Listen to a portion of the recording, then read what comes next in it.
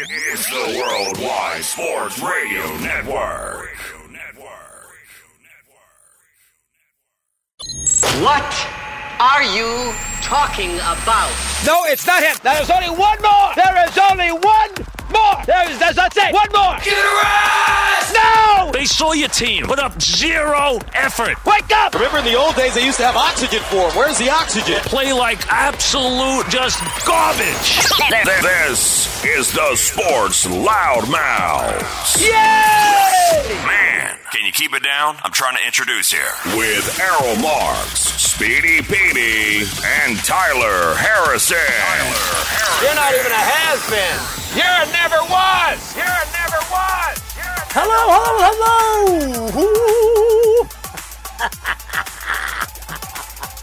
We are back, ladies and gentlemen. This is the Sports Loudmouths. I'm your host, Errol Marks. My co-host, Speedy, the Damn Eater Petey, and Tyler Mothball Mania Harrison. Remember, you can call us at 631-672-3108. You can go to our website at www.worldwidesportsradio.com. Download our app by going to iOS, WWSRN, or Android, Worldwide Sports Radio Network. Well, guys, before we get into our show, Speeder, how was your weekend? Did you see anything unusual this weekend? Are you an alien lover? I don't mind them. I have nothing against aliens. Did you see the UFO in the air? Like a lot of people have spotted one in Texas this did weekend. they? No, Yes. I didn't hear about that. Well, I thought I saw it's something. one state away from New Mexico where all the alien chasers are and all those theories are coming into effect, so that doesn't surprise me. But if I did Do you believe in aliens? I can see it. I don't know if they would have UFO-type capabilities, though. I could see, like, that kind of I mean, you're sitting existing on another planet. You're sitting right next to an alien, possibly right now as we speak. Oh. Tyler, a.k.a. Mothball Harrison. How about you, Tyler? Do you believe in aliens or your own flown kinds? home? I'm sorry? E.T. flown home? Yeah. You don't believe in aliens? Do you? I'm being honest right now. Do you believe that there are some kind of extraterrestrial type of alien out there that you would like to meet, or believe that eventually we will all meet? I think there's aliens, but I don't think there's, like, those green, purple. I think they look like us. They look like us. I think they look like us. Well, they have to have something else besides looking like us. Maybe They're much smarter than us. Maybe they have an extra, no extra leg. How's that? Or an I think extra all of leg. us have an extra leg. If you know what I'm Well, trying to say. I don't know about you. It might be a little bit smaller than unusual. What's the default for? What is the default for legs on their species? Do they start with 4? Do they start with 6? Like, what's the theory? Do they have an extra leg for us and they I have don't 3? know, but I'm going to say this now before I have to say it before the end of the show because I'm sure it's going to get brought up. But fuck Errol Marks. That's what I'm going to say. Well, thank you. Like I said, we have a great show lined up for you. Stop lying to me. At 10:30, we'll be talking to SB Nation blogging for the Cowboys or the Boys, editor-in-chief manager R.J. Ochoa. How about them Cowboys? At 11, we will be talking to Sports Illustrated NFL Draft Bible Assistant Scouting Director and writer Jack Borowski. Yeah. Okay. 2 for 2. There you go. So we got a great show lined up for you. We're going to get into this whole MVP saga, which it seems like it's going to be the talk of the town for the next 4 weeks. Who is the MVP of the National Football League? Is it Tom Brady or Aaron Rodgers? So we'll get into that in just a few moments. We'll get into Week 14 and Week 15 of the NFL season. So we'll talk about... What are you laughing at? Nothing. What's so funny? I don't understand. So we'll get into this past week's games, and we'll also get into this week's coming up games. And as the season starts to progress, we're going to really be talking about where some of these teams, if some of these teams are actually going to make the playoffs, aka the Buffalo Bills, looks like could be bounced out of the. If they lose next week against the New England Patriots, I think they lose a playoff spot. I think there are so many teams that are so close together. Could you imagine that? The Bills in the beginning of the season, I think at one point were 5-0. They were 5-0. I think they were 5-1. What? I think they were 4-0, 4-1, 5-1. But yeah, they were the best team in football. They were the 6 best weeks. team in football at one point, really a couple of weeks ago. Yeah, then they lost to Tennessee. It's kind of downhill after that. And I hate to say this. Now they could, if Josh Allen don't come back, There's Why a would very Josh good Allen not chance come back? he's in a boot right now. Yeah, he had a foot injury. Yeah, so No, right. if Josh Allen doesn't come back or he's going to be out for a couple of weeks, that could put Buffalo in You a don't bad have faith position. in Mitch Trubisky? I'm sorry? You don't have faith in Mitch? I like Mitch, but I don't.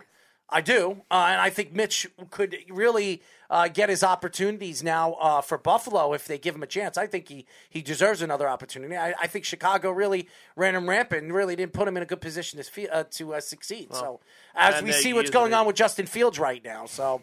Moral of the Bears, everybody stinks there except for I mean, the just players. look at it. Everybody talks about what the Jets done in the last couple of years with quarterbacks. Look at Chicago. Oh, they're terrible too. They moved up. Don't talk about terrible because the Giants haven't been really, really good either. So there are a lot of teams that have not drafted very well at the quarterback position. All right, so Well, the Browns are obviously number one and worst, and then it's probably the Bears right after that. no, I think it would be the Jets. The Jets would be right after that. In the last 15 years, besides Mark Sanchez and his success for the 2 or 3 Sanchez, years. No. Sanchez was good for 2 or 3 years. Yeah, so I guess that cancels out with a little bit of Jay Cutler that was there with the Bears. That was probably the best one. Jay Before Cutler that, they had Jay Rex Cutler Gro- is the best Bear quarterback in a decade. I know, it's weird to think. But he Because wasn't they had Rex drafted by the Grossman- Bears. No, he wasn't. But he No, was better in wasn't. Denver than Chicago. Right, and that's why I'm saying they have had a hard time drafting quarterbacks. He was good in Chicago. He was great for 2 years in Chicago. Adam Gase really had him playing very well, and that's why Adam Gase got a chance as a head coach over there at Miami, and it didn't work out there. And then he went to the Jets, and it didn't work out over there. Now he's never probably going to coach in the NFL again. So there you go with the whole Adam Gase saga. But as we see what's going on in the NFL, and we will get into it, Buffalo is slowly falling out of it, and there are so many teams that are coming from nowhere. Don't be surprised, and even though Pittsburgh lost this past week, they could sneak in and somehow They're make not. the Their playoffs. schedule is very, very hard. It doesn't matter. Very The hard. way the AFC is lining up, there's only two short things that are going to make the playoffs right now. They might not even win another game this year, Pittsburgh. Okay, whatever. That was the bold prediction of Garrett Price. We'll see if that happens. To me, when you look at what's going on in the AFC, there's only two predictions that I believe is real true. The Patriots are going to make the playoffs. There's no question that they are. And Kansas City is the other team. Tennessee. That's a 180 from what you said 3 weeks ago. Well, because look what Kansas City has done the last couple of weeks, I and it's told not you because to it's not stop because of their overreacting. quarterback. I didn't say that. It's not. It's because their running game is And actually, their defense, actually. and their defense is actually showing up. And it's not their front seven; it's their secondary that's played very well in the last couple of weeks. Well, Ben says Jay Cutler is the fourth best Packers quarterback behind Favre, Rodgers, and Starr. Probably. Yeah, sounds about right. probably. But again, we will get into Week 15 and what should and what could happen in Week 15 this week. Football is 4 weeks left of football. It's crazy. It's so much to talk about in football. So we'll also get into the lockout, which has been very, very quiet in baseball. I mean, everybody keeps talking. We had a bunch of different, the last couple of weeks, different analysts that have called the show and writers about baseball, and they said that it's never going to go past February. Well, if you haven't heard anything in the last couple of days, it's not a good sign. So a report came out maybe like 25 minutes ago that the owners and players aren't going to talk about key points till January. Oh, that's going to really sell. Well, no, but what I'm telling you is if they're not even negotiating now, in January they'll start. That probably takes about 2 or 3 months. I thought this was going to be fast. It's not going to be fast. This is going to take a lot longer than people think. But we'll get into some baseball and obviously some basketball as well. And we'll slip a little hockey in if we could today. If we can't, we'll slip a lot of hockey in tomorrow. But first things first, before we get our guests on, why don't we get into this Aaron Rodgers and Tom Brady thing? Now, what's amazing about this year and the quarterbacks, people have been talking about guys like Mahomes and Lamar Jackson and Josh Allen. These are the young quarterbacks that everybody in the last couple of years have done. By the way, Lamar Jackson won an MVP a couple of years ago, actually 1.5 years ago. You talk about Patrick Mahomes, who won an MVP about 2 years ago as well. You have all these quarterbacks, these young quarterbacks that have been sensational since they've come into the league and really transitioned the game and have been big parts of their team's growth and where these teams are finally starting to move as dominant forces in the AFC and NFC. And then you look at these veteran quarterbacks, the Ben Roethlisbergers and Phillip Rivers, who's now retired, or even the Drew Breeses, and then Tom Brady and Aaron Rodgers, where the game has transitioned into these young quarterbacks. But it's been, for really the last couple of years, the dominance of these veteran quarterbacks, the Tom Brady's and the Aaron Rodgers of the league, that's really shown you that age doesn't matter. And this year, what Tom Brady has done has been sensational. He's been fantastic for the Tampa Bay Buccaneers. He does have a lot of good players and a good cast of wide receivers around him. His offensive line, not as good as it was last year, but still a very competent offensive line. The running game is better this regular season. And then last year, it wasn't good in the regular season, but better in the playoffs. And that's one of the reasons why they ran away all the way to the Super Bowl and then eventually won the Super Bowl because of Leonard Fournette and the way he was running. But this year, there's really only, and everybody's going to bring in this kid Taylor, who's had a fantastic year. He's the best running back in the league. He's played very well. I think he's got 16 touchdowns for the Indianapolis Colts. He's got over 1,400 yards. Fantastic. He's my pick. But he's a running back. And right now, Indianapolis, the Colts, are a borderline playoff team. Imagine what they'd be without him. It doesn't matter. He's not. When you look at an MVP candidate, you look at the most valuable option, the most valuable player to your team. Yes, which is him. No, not it's having a running back. He's a fantastic running back. How many running backs have won MVPs in the last 25 years? Adrian Peterson. LaDainian Tomlinson. Tomlinson. Sean Alexander did, too. In his Right. 3 running backs in the last 25 years. How many quarterbacks have won MVPs? Probably every other year. Okay. Yeah. All right. So mostly every single year you see Doesn't a make it right. It makes it right for what Tom Brady and Aaron Rodgers is doing. Aaron Rodgers has thrown 4 interceptions for 28 touchdowns. He's thrown over 3,200 yards. His quarterback rating is over, I think, 95. He leads in the last, I would say, last 3.5, 4 years, besides, I think, 1 year, he's led the league in quarterback rating.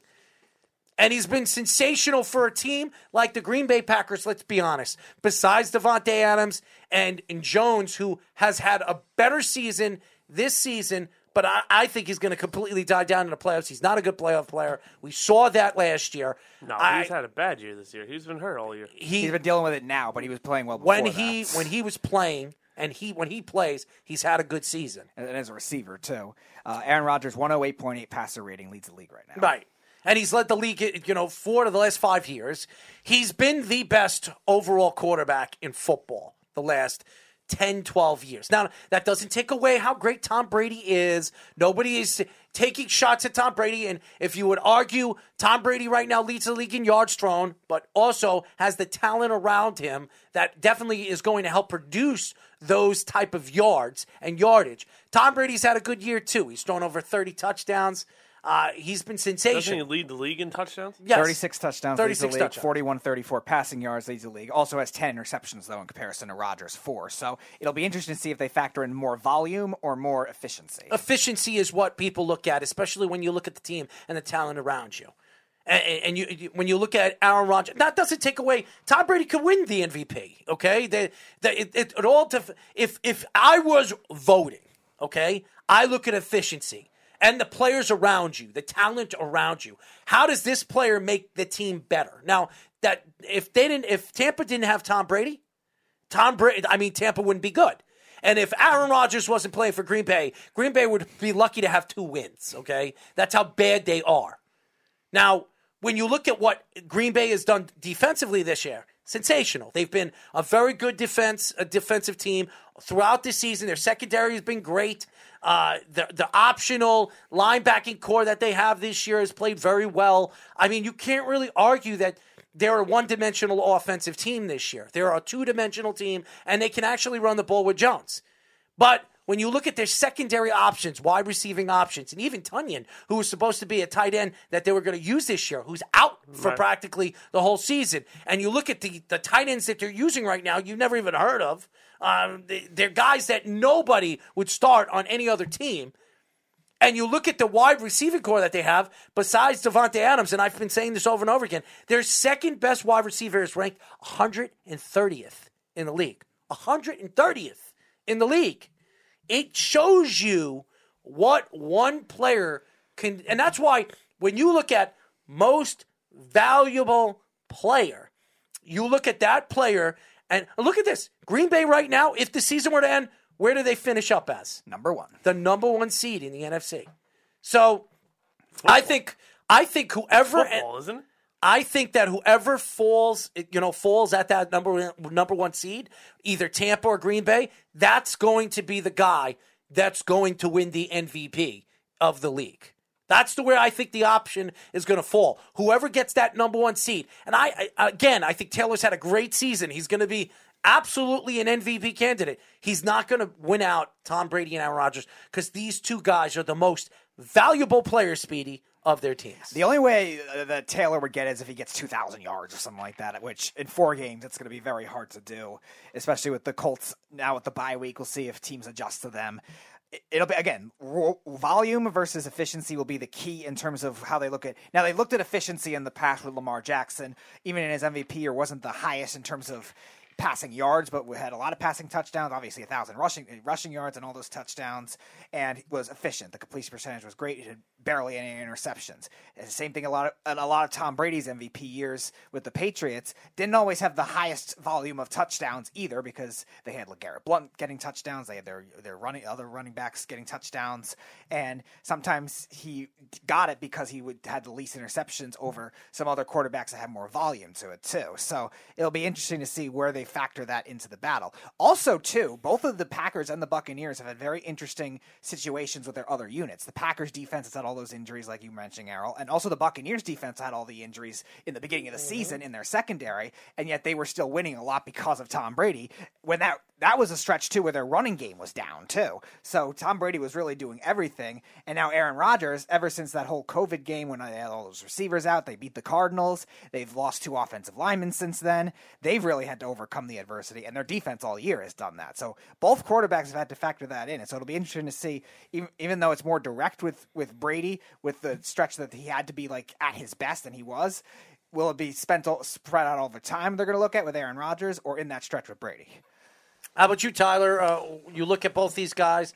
I know you said Taylor. Yeah, John, I mean, so here's the problem with the MVP race, right? People look at it and they go, well, the best team probably has the best player. That's not true at all. Very rarely is the best player in the league on the best team, right? Errol says all the time, it's a team game. The Indianapolis Colts were 0-4, 1-4, when we were looking at Carson Wentz like, this is a shame. How tragically is Carson Wentz's career now over. Jonathan Taylor started running the football like the madman, and now they're a borderline playoff team because of his performance strictly his performance. So if that doesn't listen, I'm not saying no one says he's not in the conversation, but a running back, and you're going to see this a lot, I think this is going to be a very futuristic theme here. Game managers are going to be coming back in the NFL because a lot of these college kids are going to be dumping the ball off, and the spread offense is huge right now. Dump and slash and everything else. You see running backs now in the slot. You see them line up in the shotgun, and they get dump outs. James White, you brought it up last week.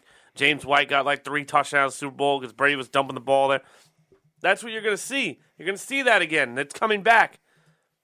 How often do you see a Super Bowl MVP leave his team, go to a different team who won a Super Bowl, and the next year that team is the best team in the conference? Very rarely do you see that happen. But is it a quarterback-driven league? Yeah. Is somebody going to win MVP? Yeah. Is it going to be a quarterback? Probably so. Honestly, Micah Parsons deserves some credit too.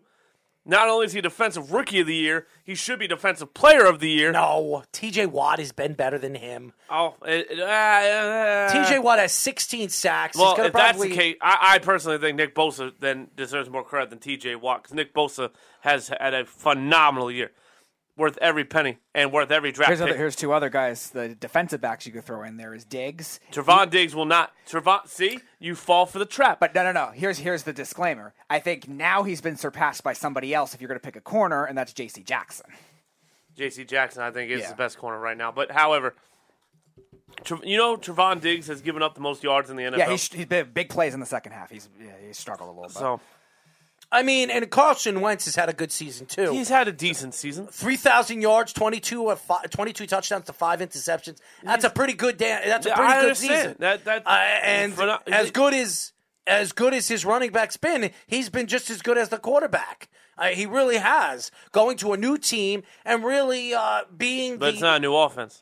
It doesn't matter. It's a new team. He's going to a new organization, learning the players, learning the offensive line, learning the players that are around him. Going into the season, hasn't really been the starting quarterback of the Philadelphia Eagles for about a year and a half. Okay, so last year he was on and off. Nobody knew where he was going to be if he was going to stay in Philadelphia. Now all of a sudden he goes over there to Indianapolis and he's put up pretty good numbers over there in Indy. Which I think Philly's going to regret trading once. I said when they trade him, but not necessarily because they might get a first round pick out of it if he plays. I think 67%. If he plays 67% of the snaps or something like that, they get a first round pick. Got it. Okay, so yeah, if they make good use of that first round pick, they're not going to regret that. The point being, Jalen Hurts will not be Carson Wentz.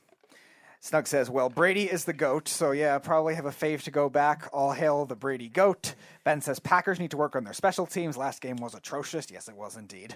Snug says, Brady will probably win it again this year. He's 44 and made it look easy. All hail the Brady GOAT. Hold on 1 second. He says, Wentz had a success with Philly. This performance isn't a big surprise. Yes, it is.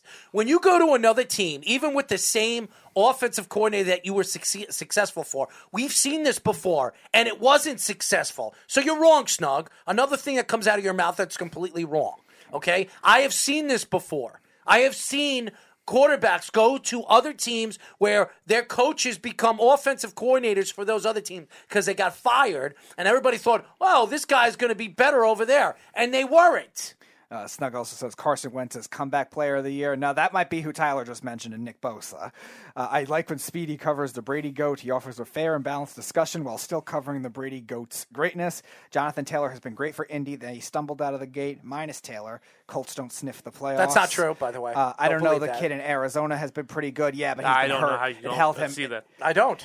It's 16 touchdowns, and a lot of the touchdowns are after the fact that they were in the lead. So, I mean, if you look at the touchdowns, I would say 10 out of the 16 touchdowns that they had the lead when he scored those touchdowns. So, and Carson Wentz has a lot to do with it. Their defense has done a lot. Indianapolis' defense has been one of the most dominant defenses in the second half of the season than any team in football. So, how could you say it's just Jonathan Taylor? The defense, I didn't say it was just Jonathan Taylor. Defense right now is ranked in the top 7 in the league in every statistic. Okay, and Carson Wentz, when you look at his numbers, 3,000 yards, 22 touchdowns for 5 interceptions. Those are pretty goddamn good numbers too. They are good numbers. To sit here and say, well, without Jonathan Taylor, they don't sniff the playoffs, that's not true because the defense has a lot to do with it, and the quarterback has a lot to do with it. Well, so, and I'm not saying that Jonathan Taylor Bears has a really good defense, and they're not sniffing the playoffs. Who? The Bears have a very good defense. They don't have a quarterback. No, they're down this year. They have a rookie quarterback. Hold on. They do have a rookie quarterback, but if the defense is lights out, well, they also lost Khalil Mack, but before that, they were fucking phenomenal. They were struggling in the secondary, though. Could the Bears run the ball? They can. No, yeah, Montgomery's run the ball very good this year, has he? He has. No, he hasn't.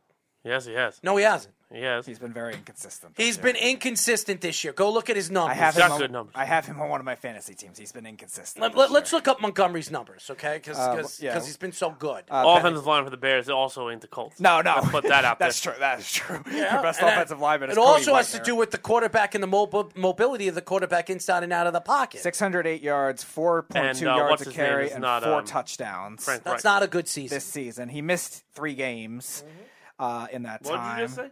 608 yards, 4.2 yards a carry, 4 touchdowns. How many games? In 9 games. That's not a good 9 season. divided by 600 is what? It's like 70 yards a game. Well, no, I'm trying to think of what if you add that game. And yards don't mean anything if you're not important. You're What do not you getting mean? the yards. You're not getting the yards in the middle of the game when you need it the most. Right now, is that running game helping them win games? Is it? 67.6 yards a game. 67.6. Yeah, I said Are the 70. Bears winning anything? But that you can't. If we're going to nitpick everything, then there's really no reason to have. I'm telling you that the running back position, you have to have like a Adrian Peters type of season to even be thought of. All right, but then by your logic, MVP. some of them are just going to be garbage time yards. What I'm saying is Adrian Peterson only got 2,000 yards because they fed him the ball the last 2 weeks. Well, otherwise, no, because remember that offense had Christian Ponder at quarterback and lost a couple offensive linemen, and who were their receiver? Percy Harvin was their best receiver, and I think he was hurt for a lot of that season. What I'm trying to say is that this is a two-man race. It's not a three-man race. Jonathan Taylor will be the third man. He will be up for MVP. He'll have votes. He's not going to have first ballot votes. I can guarantee you that. It's between one and two guys. It's Tom Brady, Aaron Rodgers. Aaron Rodgers won the MVP last year, so they're not. They're not going to give it to Rodgers again. It's very hard to get. Well, that's not true because Peyton Manning won 5 in a row, or 4 in a row. Brett Favre won 4 in a row. So Aaron Rodgers is that type of talent that you can give it to him again. He's been that good, but I don't know if they will. If they're somewhere around the same type of numbers, and listen, Tom Brady's numbers are, as far as yards. Tom Brady has over 4,000 yards, and Aaron Rodgers, he hasn't played as many games. I mean, Aaron's played one less game. Tom Brady is also playing on a team that's fantastic. I mean, the weapons that Tom Brady has is fantastic. I mean, you look at their top 3 offensive weapons to Aaron Rodgers, they're not even close. Okay, so but again, Tom Brady is doing it at the age of 45 years old. Or 44 years old, to Aaron Rodgers, who's doing it at the age of 38. So that could be something that obviously voters are going to look at because of the age, because of what Tom Brady's doing. Nobody his age has ever done this, and Tom Brady's having a fantastic year. He has 4 games left. He could break 5,000 yards, and if he does he could break the yards record this year. I don't think he will. That's a lot. That's a lot to ask. That's 4 games. He's got to throw at least 340 yards to do that, and I don't think he's going to do that. Ben says Rodgers has done consistently more with less. He's right. There's no question that he has, but that doesn't change what the voters are going to look at. Tom Brady throws 5,000 yards. They're going to give it to Tom Brady, especially if he throws 40 touchdowns, which he's on his way to do. Okay, but Aaron Rodgers could throw 40 touchdowns, and he can. Peyton Manning's has a single season yardage record, 5,477 yards in 2013. So Brady would have to get. I just told you, 350 yards. 1,300 something yards. 350 yards for the next almost 4 games. Yeah. And one 400-yard game. I don't think it's going to happen. But Tom Brady could break 5,000 yards this year. He could throw 45, 48 touchdowns this year. If he does that, Tom Brady wins the MVP. Even though Aaron Rodgers throws 4 interceptions and has 37 touchdowns and over 4,000 yards, they're going to give it to Tom Brady because of his age and really the notoriety of who he is as a player. So there could be so many arguments. And Tom Brady has 3 MVPs in his career, so it's not like he's never won it before. And this could be his 4th. And if he gets his 4th, there's very few people in history that's won 4 MVPs in their careers. So it's Tom Brady is on another, when you look at the class of the greatest players of all time, the Jerry Rice is at his position, the Barry Sanders, the Joe Montanas, when we talk about those type of players, that's where Tom Brady is right now. Aaron Rodgers still has a little bit more to prove himself to be in that position of that. But how much longer does he have? Aaron Rodgers? A lot. A lot. Aaron Rodgers has been at the top of his game, and I've said this again, the last 10 years, if you look at numbers and statistics and and curriculum numbers and stuff like that, there's nobody been better than Aaron Rodgers. Nobody in the league has been as good as Aaron Rodgers and as consistent as he has. I mean, his quarterback rating, he's had the best quarterback rating. If you look at the last 10 years, I would say 2 out of the last 10 years are the only times he didn't have the best quarterback rating in the league. Now, you want to know who else? Because I just saw stats, and I said earlier in the year he should be considered, and he kind of fell off. Matt Stafford shouldn't win, but him and Jonathan Taylor need to at least finish 4-3 in this conversation. Matthew Stafford He probably will. Yes.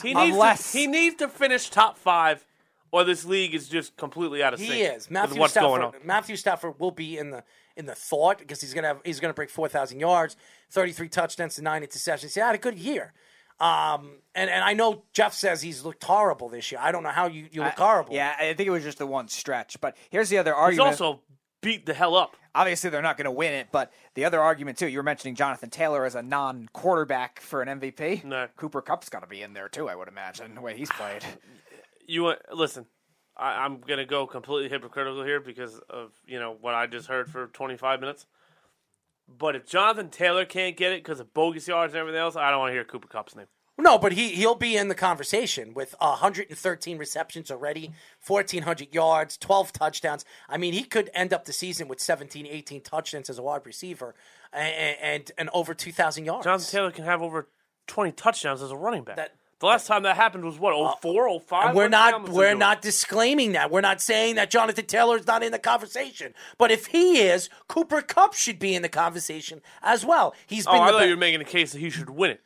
None of those guys are winning. No, none of them are going to win None of those guys are going to win it. It's down to two. You sounded like you were going to make an argument why he should win it. The two guys that are going to be, first place and runner-up, and I said it already, as we started the conversation, it's Tom Brady or Aaron Rodgers. That's where, when the season, whoever ends up in first place is probably going to win the MVP because he is the most valuable player to the team in the hardest division in football. And the other disadvantage a wide receiver will also have in that case, too, or even over Taylor, is the fact that because of the other top quarterback play, you would need a season that's so insane with maybe not a great quarterback or even just an above-average quarterback to have that kind of year. You would need that one of those like Calvin Johnson record-setting seasons or a season like Devontae Adams had when he had 18 touchdowns. You would need one of those types of seasons, but Devontae Adams had 18 touchdowns with Aaron Rodgers. It's not like having it with, say,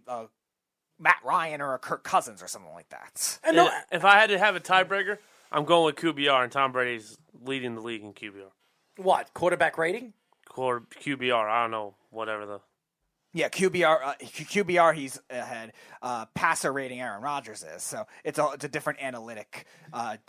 Total quarterback rating versus passer rating. Aaron Rodgers is ahead in passer rating. Brady is slightly up in QBR. Again, you look at the talent that's around Tom Brady and look at the talent around Aaron Rodgers. And again, if you're voting in the league, obviously, I forget what they call it. The committee is voting who's going to be the MVP. It's not the fans that are voting. It's not. There's a committee.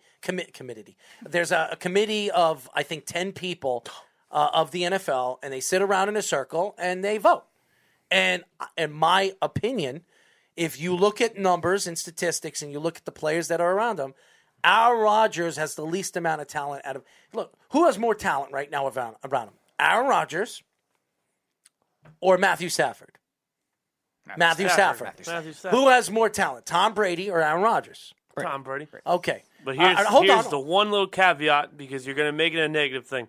Players went to go play for cheap for Tom Brady. That's fine. That has nothing has nothing to do what the conversation is. But you're making it seem like, and that's Tom Brady. and that's Brown. That's the only one that's done it. And he's not even and Gronk. Yeah, but Antonio Brown. Gronk Leonard retired. Fournette. The only reason why Gronk came back is because he has a chance to win championships over there. That's the only reason why. He had a chance to win in New England, too. No, he didn't. Yes, he did. No, he didn't. The Patriots were 2020 done. Patriots were going to win a Super Bowl? They were done. With Brady? With Cam Newton. Hold on here. Wait. No. Are you talking about the Patriots with Brady, like the 2019 Patriots? Yes, when Brady was there. Oh, he could have came back in New England and won. Fine. Why? Yeah, he didn't. fair. Because he didn't want to play Belichick. Which is asinine to think, but clearly Belichick and Gronk... He didn't want to play anymore because of injury. He came back because he has a better chance to win with a more talented team in Tampa. And that's why he came back. And that's why he's still playing, because he's not taking that much money, and he's over there playing with – look at the wide receiving talent they have over there. It's ridiculous. I mean, and that's why a lot of people pick Tampa to go all the way, again, to the Super Bowl, because of their offensive prowess and talent that they have around Tom Brady at his disposal. So, again – even the running back, they brought back Leonard Fournette. Leonard Fournette took less to stay over there because he has a chance to win every year with the talent that they have. Why did he go there in the first place? What do you mean? Why he didn't go? He didn't go when Jacksonville cut him. Yeah, he went to go play with Tom Brady in Tampa Bay. They gave him $4 million for the rest of the season. I understand. Who was going to give him $4 million? Any team with common sense. Common sense to what?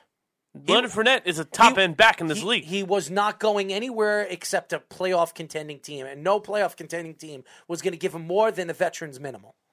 He got more money going over there to Tampa, and everybody was surprised that he re-signed with Tampa in the offseason because he probably would have gotten more somewhere else. But the teams that were interested in him weren't playoff contending, championship contending teams.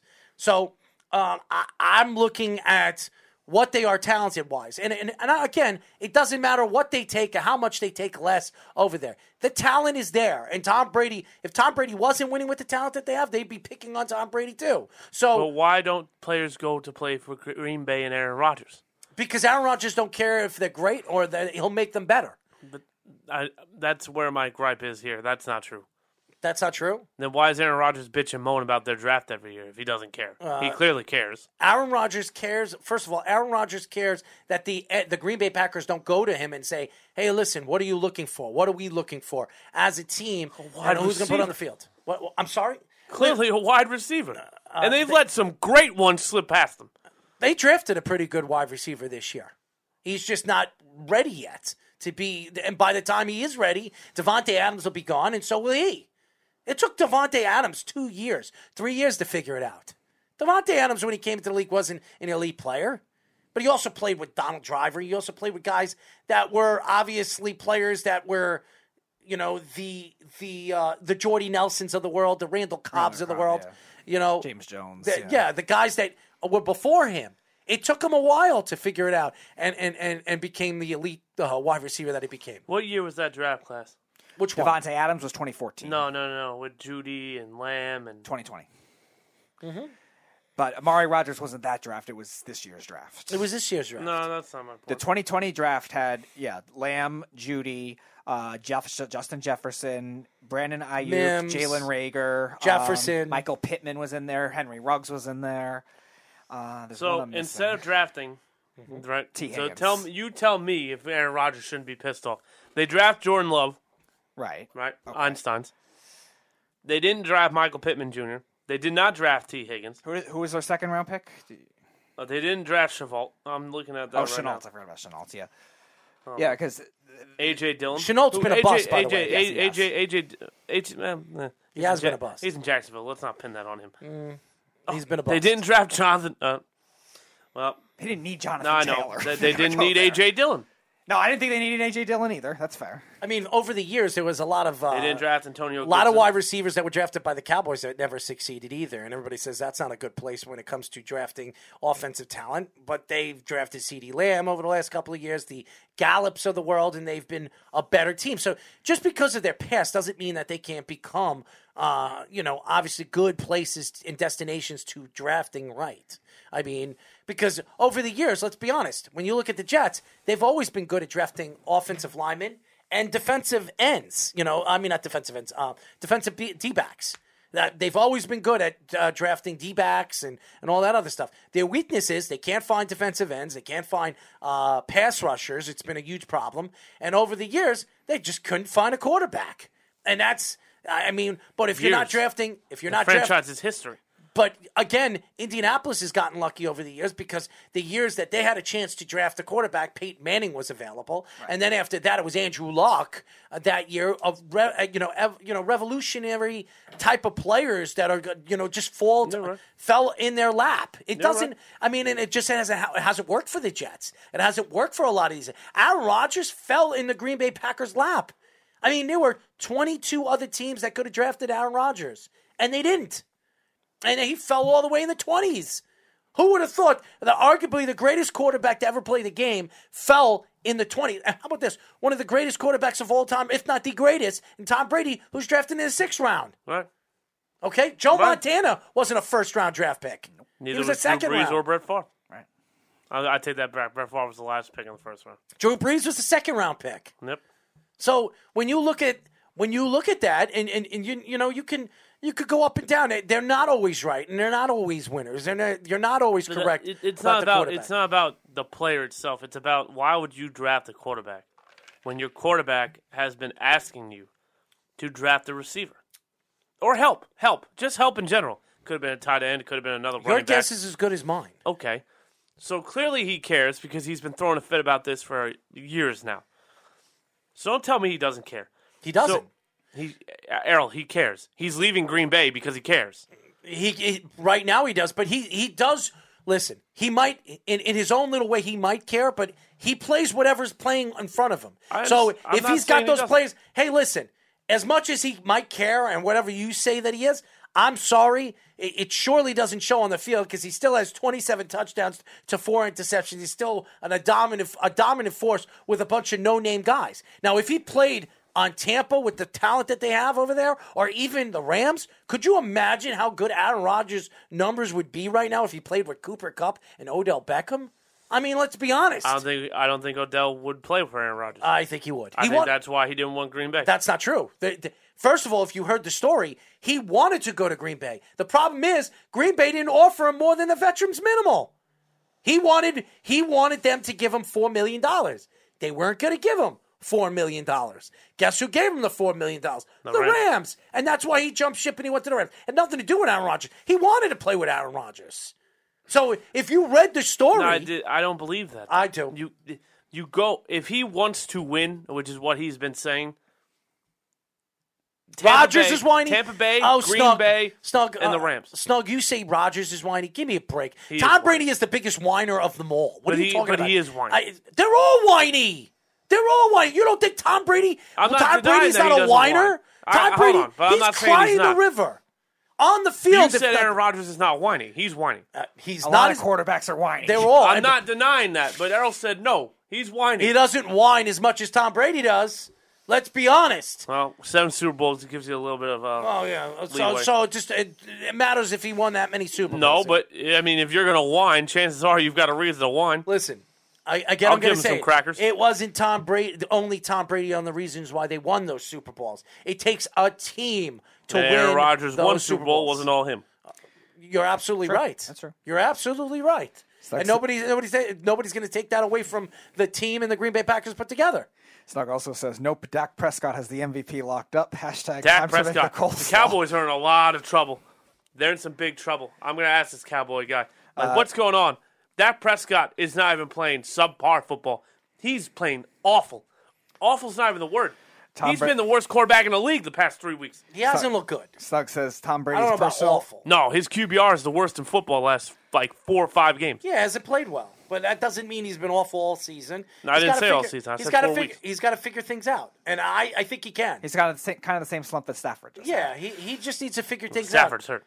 Well, and I think Dak was hurt, too. I think Dak I'm not is saying hurt, Dak's too. not hurt, but then they need to really figure out what they want to do. Ever since Dak hurt his ankle, he hasn't been the same quarterback this That's year. not true. Yeah, he hasn't came been. back and lit up the league for the past the first season, 6 weeks. The one this season. I'm talking about this season. The one this season. The injury he had this season, he's been a little slow to recover from right now. But again, like Stafford, with He was his in a injury, boot after that game, and then he came back too quick. Right. After the first, he missed one game. He should have sat out for 2 or 3 games. Yeah. He's playing. Cooper Rush beat the Vikings. Yeah, and it was a big mistake. I think he should have been sitting out. But if you look at Dak's numbers in this season, 67.9 completion percentage, pretty damn good. Is second in the league or third in the league. His yards, 3,381, 24 touchdowns to 10 interceptions. Those are pretty damn good numbers for a guy that just got $40 million that everybody said he didn't deserve. Okay? So that's just my opinion. Has he looked good the last 3 weeks? No, he has not. But he hasn't been 100% healthy. Snug also says Tom Brady's personal life has never been in the tabloids. Oh, really? Please, God. Are you kidding me? Are you kidding me?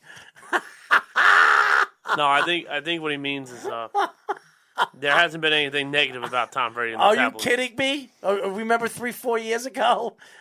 Remember how about Deflategate? That wasn't all over the tabloids. Which, by the way, was proud to be bullshit. It doesn't matter. It was all over the tabloids. How about him confiscating the cell phones, him and his wife? Hold on, wait a minute, hold How on. about the TB12 that was on you Facebook? Him making out with his son, which everybody was saying. funny. Give me a break, okay? I'm tired of hearing this. Hold on. Tom Brady is all over the news. First of all, in hindsight, what happened to John Gruden just now, thank God Tom Brady did that. Can you imagine? John Gruden is a diva head coach. Could you imagine what the media would have done to Tom Brady if something leaked out of that phone? He'd be ran out of the NFL faster than he could say 7 Super Bowl wins. Snugger also says, please God, let us have a Pats versus Bucks Super Bowl. It might be the greatest Super Bowl ever. Of course, because Bill versus Bill, that would be great. No, that's not going to happen. And then if Brady breaks the yards record, is he the GOAT I of think goats? the Patriots have a better chance of making it to the Super Bowl than Tampa Bay does. I think Tampa Bay this year, their secondary is not as good as it was last year. But it's coming together. I don't believe so, and I think they're going to have problems against teams like the Rams and the Green Bay Packers. The Rams have won, I think, the last 3 times head-to-head on that. Yeah, I keep saying this. I'm going to say it again. And by the way, don't forget about Arizona either. San Francisco. I don't. First of all, I'm going to say this again. Patriots 49ers. Kyle Jimmy G versus Shanahan, Bill Belichick. who never does the right thing in the big part of the game. So, Kyle Shanahan's been to the Super Bowl. Who gets hated on? Jimmy Garoppolo, for some reason, hated on. By the way, interesting little fact. Do you know he is the fastest Niner quarterback in franchise history to get 10,000 yards? Yes, I saw that stat. I was surprised, too. So this whole nonsense, Jimmy G can't play, throw that shit out the window. Been to Super Bowl. That team is a running beast. Running wins championships. Defense wins championships. They've got both. They've got 2 studs on the outside, and George Kittle and Deebo Samuel. I don't know. Be careful. And actually, the reason they might be a little better is because they haven't been as much of running beasts. They're now throwing the ball a lot more. Jimmy G's been very good the last that month. Gives them another identity to be sneaky, type thing. Because we know and they're Brandon more talented than a lot when of the Brandon wild Ayuk gets his hands on the ball, he's pretty damn good. So, Snug also says if Brady breaks the yards record, then is he the GOAT of goats? No. Well, now you still. If you're judging all other positions, it's going to be very hard to not say Jerry Rice for that. I mean, right now, if you were to look at the greatest football player of all time, I would say Jerry Rice is. Jerry Rice was on a whole nother plane of what he was as a player. And Jerry Rice, he played a long, he was in the league the for a long greatest time. longevity you'll probably see from a position of speed like that when it comes to like a running back. Or I mean, it's like actually Adrian Peterson's pretty there. He's right there. Right, too. but I don't know if Adrian Peterson has dominated to the same level Jerry Rice did, even with the Raiders later on, and even a couple of years with Seattle, too. He was decent as well. You're right, Adrian Peterson is probably the modern version of that kind of thing, but even that, like, he's only had, like, small stretches where he was great, where Rice was actually still decent in full seasons. I mean, what AP has done as an NFL player, as a running back, and still playing, if you look at him, the fact that other teams are giving him a chance, like Seattle just gave him a chance. Yeah, now he's hurt. Teams are giving him a chance at his age. It's fantastic. And we talk about what? I think he's the first. This stat might be screwed up. He's the first running back in NFL history to have a rushing touchdown for 6 teams. Yes, I saw that, too. What? Well, yeah. we know how talented Saints, AP was. Vikings, Saints, Cardinals, Titans, Washington, Titans, and Seattle. And Detroit last year, too, and I think. Detroit, yeah. right. I mean, Adrian Peterson is a special player. He's going to go down as one of the greatest running backs. Him and Frank Gore, man, they just don't age. Well, Peterson was more dominant in his peak. No, I think this is Peterson's last year. I think he's done after this year. I do. I believe that. I think AP, what he's done, and listen, people forget what he did, and really what happened in the tabloids when he was at the top of the game, when he was switching it, beating up his son and using a switch. That's not that got blew out of proportion. I don't know about that, but AP has been, all these great players, they've all been the center of attention one way or another. When you're a superstar player in the league and you're the best at your position, you got to be squeaky clean to stay out of trouble. Squeaky clean. Derek freaking Jeter. None of them. Marvin Harrison, remember him? No, he shot somebody. Yeah, the gun at the. He shot somebody. He done killed at the, somebody. 08 or 09, yeah, something like He that. killed the somebody car and stayed wash? out of jail. Car Yes. wash? Yes. He killed somebody and he stayed out of jail. Okay? Damn, don't do a crime without marks. Shit. I'm just- He killed somebody. Okay, calm down. He Calm did. down, killer. All right. He Sit did. down. He murdered Sit down. somebody. Don't need you to be my lawyer. Calm down. He murdered somebody over there in Philadelphia. Okay? Ben So says, Rogers says the doppelganger was a plant for NBC by ratings. I don't believe that. And Carl says maybe the doppelganger was vaccinated. whatever the fact is, when you're a superstar player, anything that you say, anything that you do on and off the field is going to be, is centered as a big thing. Tom Brady, don't say Tom Brady wasn't in the tabloids. Peyton Manning, remember with the steroid thing after he came back from his neck? HGH. The HGH and all that other stuff. It was the center of a conversation. All these guys. And then it disappears. The Tom Brady thing disappeared. The Peyton Manning thing disappeared. The AP thing. When you're a superstar player and you're that good, all those things that you do, the greatness of what you do on the field is what hides it. And if you're not as great after this stuff happens, guess what? You'll be remembered as that. And that's the thing. Marvin Harrison, when he shot and killed somebody, it was after his career. So it's affected his career and how great Marvin Harrison was as a wide receiver for the Indianapolis Colts and Peyton Manning. And arguably the best duo and a tandem we've ever seen. Mm-hmm. So, again, nobody's going to remember. You know why? Because Marvin Harrison killed somebody. So, and that's going to be center stage for Marvin Harrison for the rest of his career. I'm going to not even lie to you. I forgot all about it. Yeah, well, I didn't. And a lot of people that know and love Marvin Harrison, being me one, I loved Marvin Harrison. I'll never forget it. Snug says, why are they in the here's a little tabloids? bit of a hypocrite. Rogers has been on quite of negative terms with his family, Really? girlfriends, etc. Really, Watch family this. Hold girlfriend. First of all, hold on. Let me just stand into this. Rodgers, the only time Aaron Rodgers has been in the tabloids about his family and ex-girlfriends was when he was with Munn, whatever his name is. Olivia Munn. Yeah. That was it. When he broke up with Olivia Munn, he was back getting along with his family. So that's a crock of you-know-what, okay? And first of all, his family life has nothing to do with his game and what he does on the field. The fact that the tabloids are bringing his family involved and what he does on the field is ridiculous. He didn't kill anybody, did he? Did he shoot anybody? Nope. Did he hurt anybody? Did he beat a girl up? Neither did Terrell Owens, but he's fucking exiled. That's not what I said. And Terrell Owens did beat somebody. Terrell Owens was beating up his offensive lineman in the locker room. You don't even know That's a grown man. That's fine. He was doing. Shame on you.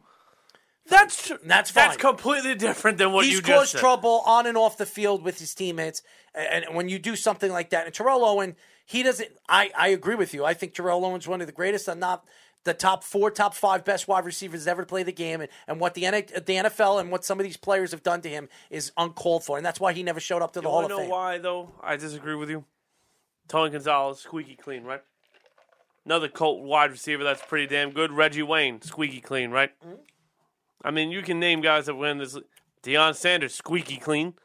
Deion Sanders was not squeaky clean. He was squeaky. No, he wasn't. What trouble you get in? Deion Sanders had a lot of trouble when he went to play baseball, when he went over there to Cincinnati. That's not trouble. And the Braves. He did stupid things on and off the field. And listen. He got attention, but that's not trouble. No, but if you look back, and I can't skim through it right now. Deion Sanders had his trouble on and off the field when you're an elite player. We all know a defensive linebacker that played for the Baltimore Ravens. He killed somebody. Remember him? Ray Lewis? Terrell Suggs is squeaky clean. He killed somebody. Ed Reed, and squeaky all clean. imaginarily just disappeared. He just disappeared. Gronk, squeaky clean. Gronk is squeaky clean. Are you kidding me? Gronkowski. Am I missing something here? No, it's not about doing anything wrong. Dancing on the ship with his clothes off, throwing the trophy off, throwing the trophy. Yeah, he's in the tabloid. Let's say he's in the tabloids for the fun reasons. Right. You can be fun. That's not fun. I mean, people look at it as find somebody that hates incompetence. They're talking about. I'm not saying that people hate him. It's incompetence, and that's what people look at. Gronkowski, he's had his problems with Tom Brady. If I had to go not Tom drinking Brady, with one Bill guy, Belichick. If I had to go drink, well, I'll make it 2 because I think Tom Brady's a ton of fun too. If I had to pick one guy in the NFL though to go drinking with, I'm probably picking Gronk. Snug says Reggie White was squeaky clean. Reggie White was squeaky clean. There's a lot of great players that were squeaky clean, but more and more when you look at the superstar players, Joe Montana, Barry Sanders, squeaky clean. Barry Sanders, Squeaky clean. He retired so early in his career. Doesn't matter. Calvin Johnson, squeaky clean. Again, these are guys are quiet players. They were superstar players. They didn't really say anything. They didn't. A matter of fact, Barry Sanders hated to be in front of the camera. Hate it. Still to this day. Do you ever see Barry Sanders? Very rarely. He did some things for prize money and stuff like that. You'll see Barry Sanders here and there in a commercial. Very rarely. Barry Sanders does not like to be in front of the camera. I agree with you. Michael Strahan loves it. Okay? Right. Tom Brady loves it. Aaron Rodgers loves it. These guys love it. Actually, Aaron Rodgers don't even love being in front of. He's another one that really doesn't love to be. He just dates a lot of celebrities, so when they're in the camera, he's going to marry a celebrity now. So he's going to be stuck in and wants to do Jeopardy, in the future and all this other stuff. He's going to have to be. Well, I guess that's technically in front of the camera, so that would count for something. I mean, Peyton Manning loves to be in front of the camera. Eli doesn't. Eli really doesn't. But Peyton drags him because he's a Manning. So I think Eli's actually the more entertaining of the two of them. No way. Eli's He's funny, but he's not Peyton Manning. Right. Well, let's be honest. I mean, have you ever seen the skits in Saturday Night Live? I mean, come on, man. Oh, yeah. I mean, they're hilarious. When he plays with those are professional writers writing that. It doesn't. Eli's but you still need the personality to do that. Personality to do that. You see Eli Manning throwing footballs at little kids' heads. No, but I don't. Hold on. The funniest commercial I've seen in recent memory was him and Odell doing the Dirty Dancing bit. Oh, that's true. That was funny. I mean, that has a lot to do with Odell Beckham. I mean, Odell Beckham was, he's a personality. It's a written program, just like Saturday Night Live. It's still the guy that really made that commercial funny was Odell Beckham. I mean, but I think he's right though in the sense of two opposites. It worked perfectly for each other because Eli Manning's much more of the quiet humor type. But he when we had last year when we had Von Hutchins on the show, he was saying they both have their own sense of humor. It worked well for each other type thing. And Eli's a lot funnier than people give credit for. Yeah, and again, I'm going back to what we were talking about and looking at, and I don't know how we got into this conversation. The fact is that when you're a superstar player in this league, you're going to be the center of attention.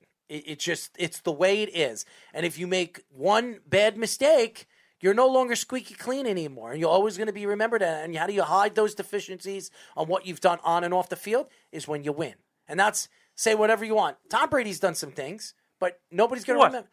I just mentioned a bunch of them. Deflategate was bullshit. Him kissing his son, that was a big story. Some of the things that he's done. Hold on. Some Everyone of the things. Kisses their kid. Some of the It's things. a little weird, yes.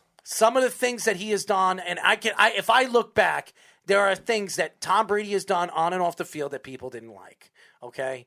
The fact is, because of who he is going to be the center of attention. All right? He didn't kill anybody. Aaron Rodgers didn't kill anybody.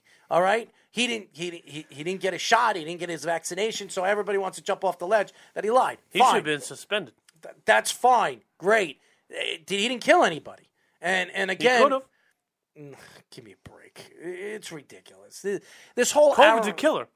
Whatever. The fact is he didn't do anything. And the fact is when we keep going back and forth and making fun of her, looking at somebody and attacking somebody because of what he's done in his own way or his own thought, what he did was wrong, and he got fined for it, and he should have been suspended. He shouldn't be lying.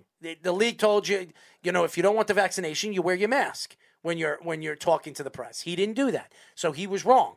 And and he apologized for it. He apologized on Pat McAfee's show.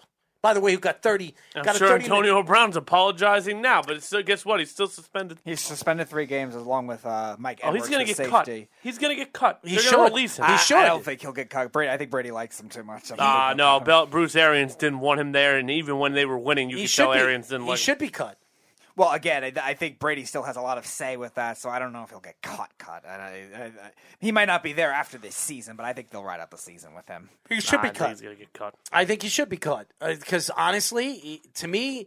Hold that thought, because you wouldn't cut Aaron Rodgers. What do you mean? You wouldn't cut Aaron Rodgers. What, doing what he did? It's the same thing. it's the same thing. It's different when you're a quarterback on a team. It's different. It's slamming. Lying is lying. Lying is lying. But first of all, was it the COVID thing that is why he got fined, and that's why he had a fake vaccine card. A fake vaccine card. And he also said some things about the league, and he said something. Now, Aaron Rodgers, you say whatever you want and what he's done with the vaccine and the vaccination. He didn't attack the league. He didn't attack certain players on his team. He actually... there were reports coming out that he was having a bitch fit that the media released it. What do you mean? What are you talking about? Aaron Rodgers was irate that we found out that he lied. No, that's not why he was irate. He was irate that the way the press came at him through the situation, that by the team should not have thrown him under the bus. Well, the team should have not thrown him under the bus. They shouldn't have, because they also allowed him to lie. So, but the team threw him under the bus, and that's why he was upset, and that's why he was irate. It was because of the team. The team that he's playing for, that he has won for over and over again. So, to me, I don't know. Snug says, Gronk is the frat bro you always wanted to hang out with. Yeah, that's probably a good analogy. I don't know. I like everything Tom does on and off the field. All hail the Brady GOAT. It figures, it has a lot to do with it because you're... That has a lot to do with it because you're a friggin', first of all, you're a Patriot fan and you're from Boston. And that's why you think that. But anyways. Snug's a Bostonite too? Yes, he's from Boston. He's from Boston, now lives in Sacramento. So he went from being a king to a queen. Yeah. He's inherited the Kings and the Sharks, but he will still root for the Patriots and the Red Sox. Well, shit. I wouldn't give up the Bruins for the Kings right now either. So Andre Kopitar, by the way, Sacramento Kings and San Jose Sharks. I'm not giving up. I'm not giving up. Freaking no way. So before we get our guest on, I want to go through the games this week, and we're doing picks now and skim through picks, it. Not picks. No, Recaps. I want to go through the games this week that really stood out to me. Hold on one second. Recaps. Oh. We got a call. No. Let's go through the games because I'm reading a text, and you guys can't do anything without me. So that's fine. Nobody said not for you to talk. So whatever you say. I'm sure there's a bunch of comments saying don't let Tyler talk. No, not yet. But you might be triggering them at this point. Your thoughts to Cowboys in Washington this week? Go ahead. A lot good pit. Oh, I'm sorry, Speedy. Go ahead. I was going to say the Cowboys went up early. Unfortunately, McLaurin getting hurt for Washington, not really ideal for the rest of their offense. And this could be a big problem for them if they don't have McLaurin in certain games. They left the game with concussion protocol. They really show they don't have a lot of the offensive depth going forward. And their defense, while they did hang tough in the second half, still is a tough matchup for them, even with Dak Prescott not playing the way he should. So I actually disagree. Well, you're right, but I also think that there are more positives for the football team, than there are the Cowboys. If I'm the Dallas Cowboys, I'm not happy with that win at all. Dak Prescott has not looked good. Zeke did not run the ball well. The receivers are being the receivers, but that's great. Means nothing if Dak's missing them by 10 feet. And the defense, to me, they give up too many big plays. They allow too many long drives. Yeah, you're a turnover machine, but eventually those interceptions, quarterbacks are just going to go, we're not throwing the ball there. Trayvon Diggs is the only cornerback taking the ball. Yeah. So, if I'm the Washington football team, I feel very confident right now. I'm in the 7th seed. I'm not really panicking about the NFC East division because I think they play again.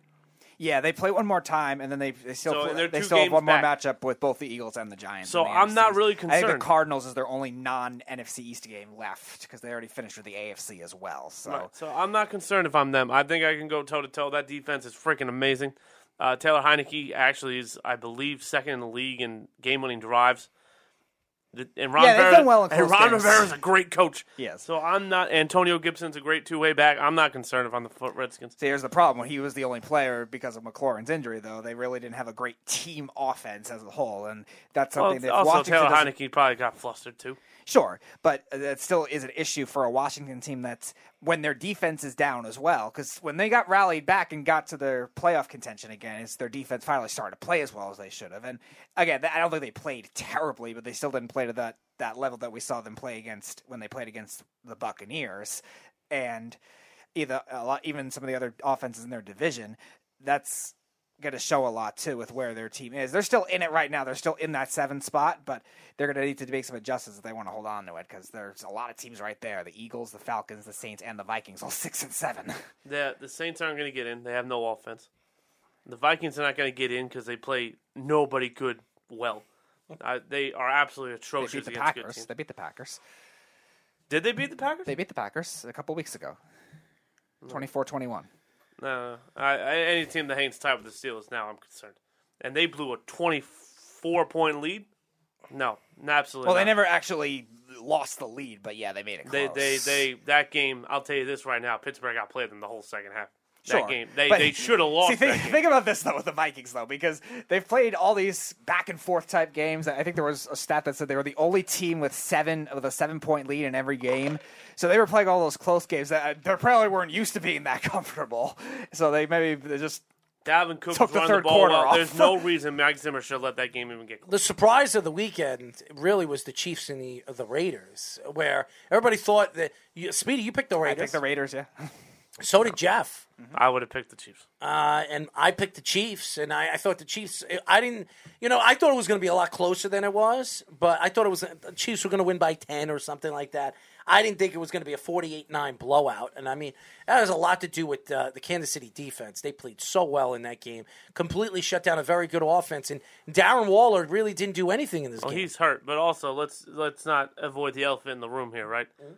John Gruden's absence is really kicking this team in the ass. That's the biggest difference. This team is exactly the same as they were when they were 5-2. So what the hell happened? Oh, you lost your head coach for no reason. Yeah, you're gonna lose Their defense fell apart, too, from where they were in the beginning of the season. because you lost your head coach. Well, he doesn't call the plays on the defense. You lost your head coach. I don't give a shit what special it is. Special teams, defense, offense, quarterback, lineman. I don't care. You lost your head coach. Yeah, but again, losing John Gruden, I definitely affected them. But they were playing. There were certain games that they played well, and even in the game coming without John Gruden, the first game without John Gruden, they win the game. They beat the Cowboys, too, on That's a Thanksgiving. rah-rah cry. Yeah, we're going to prove this right. And then what happened the next week? Henry Ruggs. Bam! All right, so and you think it wouldn't have happened if And then John David Gruden was Arnett there? happened that same week. Boom. No, it would. David Arnett, who you know wasn't what? even playing anyway. Well, no, but now he's in Miami, so Miami loves these things. But Oh, yeah. what I'm telling you is, I'm not going to say it might not have happened if John Gruden was there.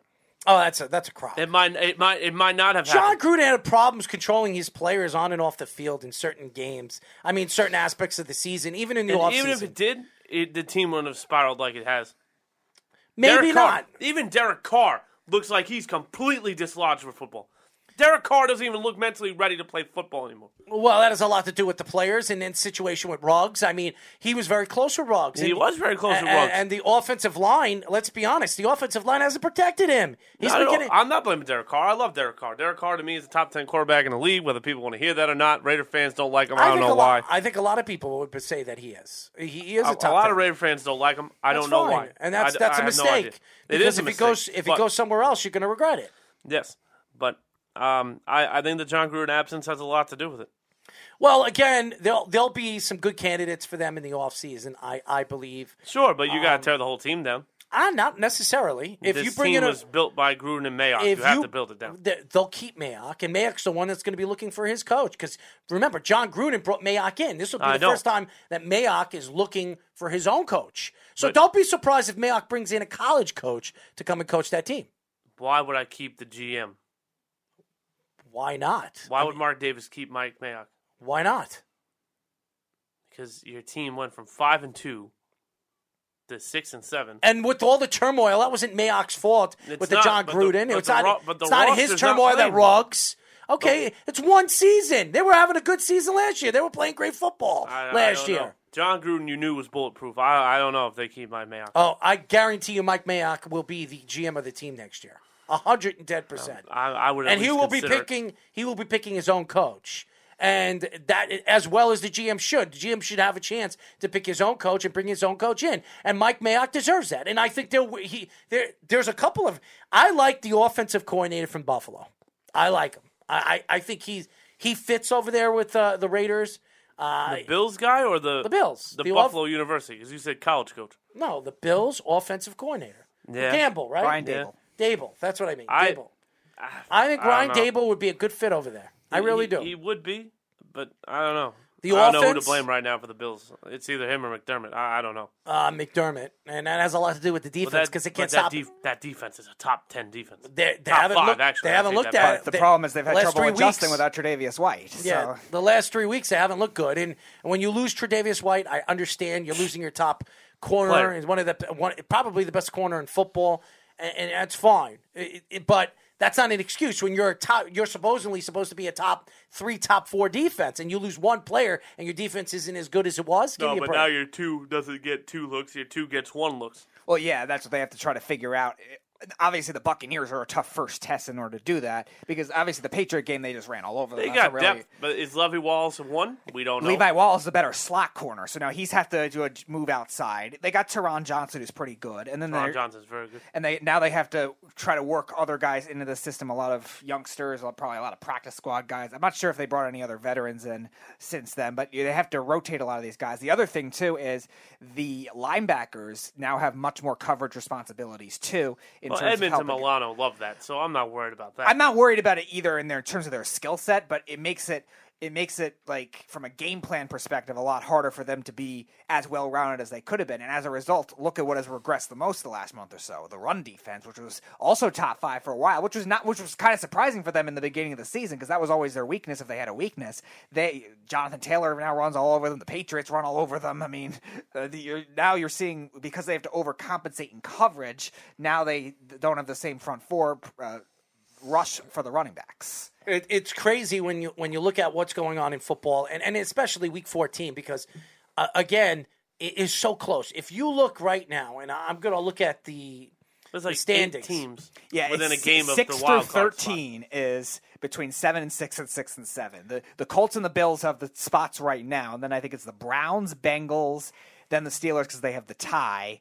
Then it's the Raiders and Dolphins. Here is this right now. If the season were to end, AFC's just as close too. If the season were to end, the Patriots would have the 1 seed, the Titans would have the 2, the Chiefs would have the 3, the Ravens would have the 4, the Chargers would have the 5, and the Colts and Bills, the Colts would have the 6, and the Bills would have the 7. Could you imagine? The Bills were the number 1 seed 3-4 weeks ago. Now they fall all the way to the 7 seed. That means they would get who? Who would you say was the 2 seed? The Titans.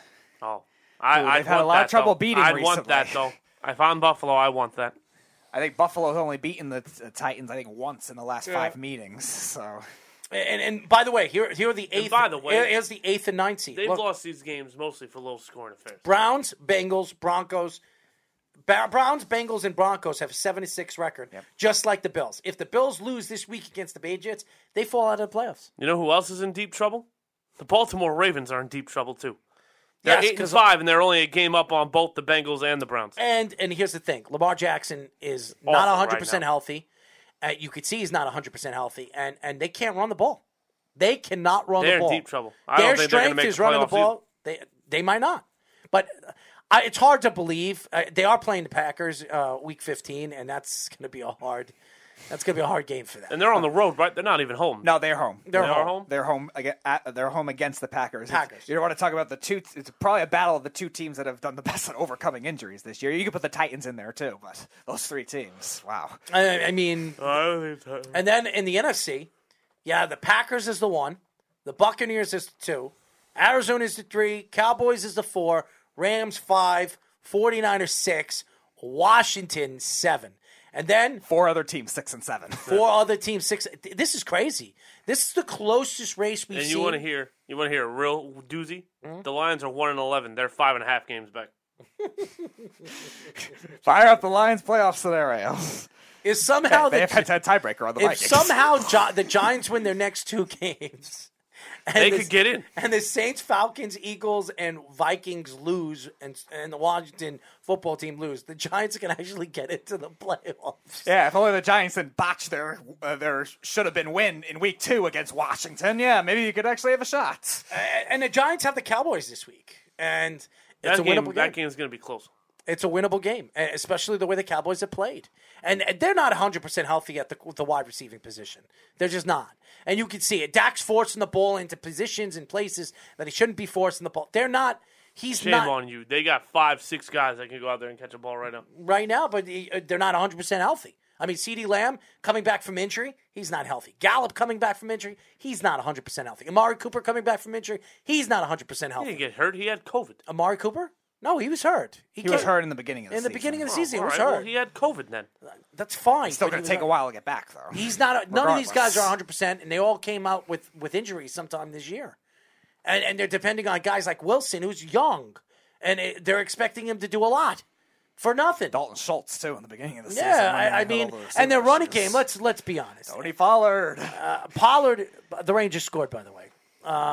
Who scored? I don't know. The Rangers just scored. Lukaku? I don't know who scored, but somebody scored. That pained him to say. You hear how I said it? The Rangers scored. Capocacco scored. I told you they scored, so why does it pain me? I don't like the Rangers, yes, but I don't give a shit. How's that sound? I could care less if they scored or not.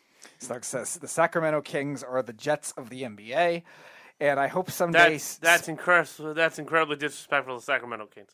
and I hope someday Speedy gets elected as a New York senator and gets a chance to perform a filibuster on the Senate floor. Snug? No, that's not going to happen. He's got to shave his balls I have first. far from ambitions to want to be a politician. But if you look at the play, if right now, if the season were to end, I mean, the Packers get the bye. The Buccaneers would play Washington just like last year Oh, yeah. in the first round, and Washington almost beat the Bucs last year. They were the only team that gave the Bucs. Well, the Green Bay Packers did too, Right. But the Washington gave them a huge problem defensively. They did. And this year it could be very, because guess what? Washington's running game is much better than it was last But year. so is Tampa's. No, The whole season has been, yes. Because Tampa's run game was awful in the, what? Leonard Fournette didn't get going until the wild card Yeah, came. and then you had Ronald Jones to lean on? Yeah, okay. I think when you look at the big picture here, if the season were to end, the Buccaneers would play the Washington football team. Cardinals 49ers, that'd be an interesting Cardinals, one, too. 49ers. That would be Cowboys, interesting. Rams. By the way, We'll play the DeAndre playoffs 3 years Hopkins, ago. that's a big loss for them. Huge. You want to talk about overcoming injuries? First you lose Watt. Well, they've done it. They've done it Now much of you've the got season. Hopkins. You want to Yeah. talk about Hopkins out for the season? He's Regular most likely season. out for the Regular regular season. season. Yeah, so he'll be back in the playoffs. What was his injury? It's something with his knee.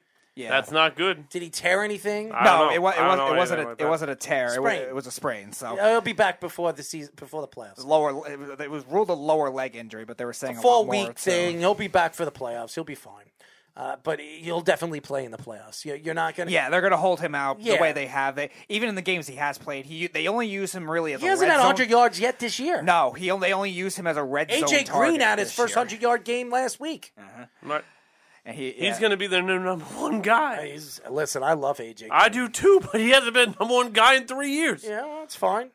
He looked really good last week. Hopkins at this point for the Cardinals offense is mainly just a red zone guy at this point because they're using Rondale Moore in space. Obviously, James Conner's running it like crazy, and they're going to get Chase Edmonds back soon, I think either this week or next week. So he's going to be used a lot as a receiving back. They still got Christian Kirk there. And Zach Ertz, too, has been a nice receiving addition for them, too. So, and then as far as the AFC, you got the Patriots, Bills. Patriots get the bye. It'd be the Titans, Bills. It'd be the Chiefs, Colts. Oh, The Chiefs, they the played in Chiefs playoffs would recently, mop too. the floor with the Colts. The Chiefs, Colts. I don't know about that. Chris Jones. With the way the Colts defense has played this year and the running game, remember, We need a break. we need to break what?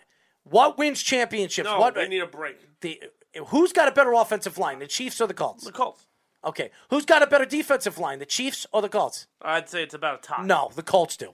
The Colts by far. The Colts right now is a top 7 defense in the league. And then you have who's got the better running game? The Colts or the Chiefs? The Colts do. And by the way, who's had a better season this year? Patrick Mahomes or Carson Wentz? No, he hasn't. But I also judge the playoffs, too. We got to see if Carson Wentz, he was on the Eagles roster, so he has quote-unquote experience, but not much of experience either. So, He had the one quarter he played against Seattle before he got hurt, which was unfortunate because he was actually moving the ball nicely. I think they stalled on the drive, but we'll see how the playoff experience comes in. But Reich does, so that'll make it at least somewhat interesting. Pat Mahomes has thrown more interceptions. He has 27 touchdowns, 12 interceptions, to Carson Wentz 22 touchdowns to 5 interceptions. So that, I would say, Carson Wentz has led. Carson Wentz has, I think, 3,200 yards, if I'm not mistaken. Yeah, you were saying 31-26 earlier. Yeah, and right now Patrick Mahomes 3,600 yards. He's got a better. Pat Mahomes does not have a better completion percentage than Carson Wentz. And quarterback rating, I think Carson Wentz has the better numbers too. Here's the only thing though, and this has been a problem since his rookie year, even his great rookie year that he had with the Eagles. He's always had a lot of trouble with close games though too. That's not what I'm talking about. What wins championships? The two lines and the running back. And who's got the better offensive, defensive, and running back? That is the Colts. And you want to know something? The Colts match up very well against the Chiefs. And if they play the Chiefs, who's got the better coach? Honestly, don't say it.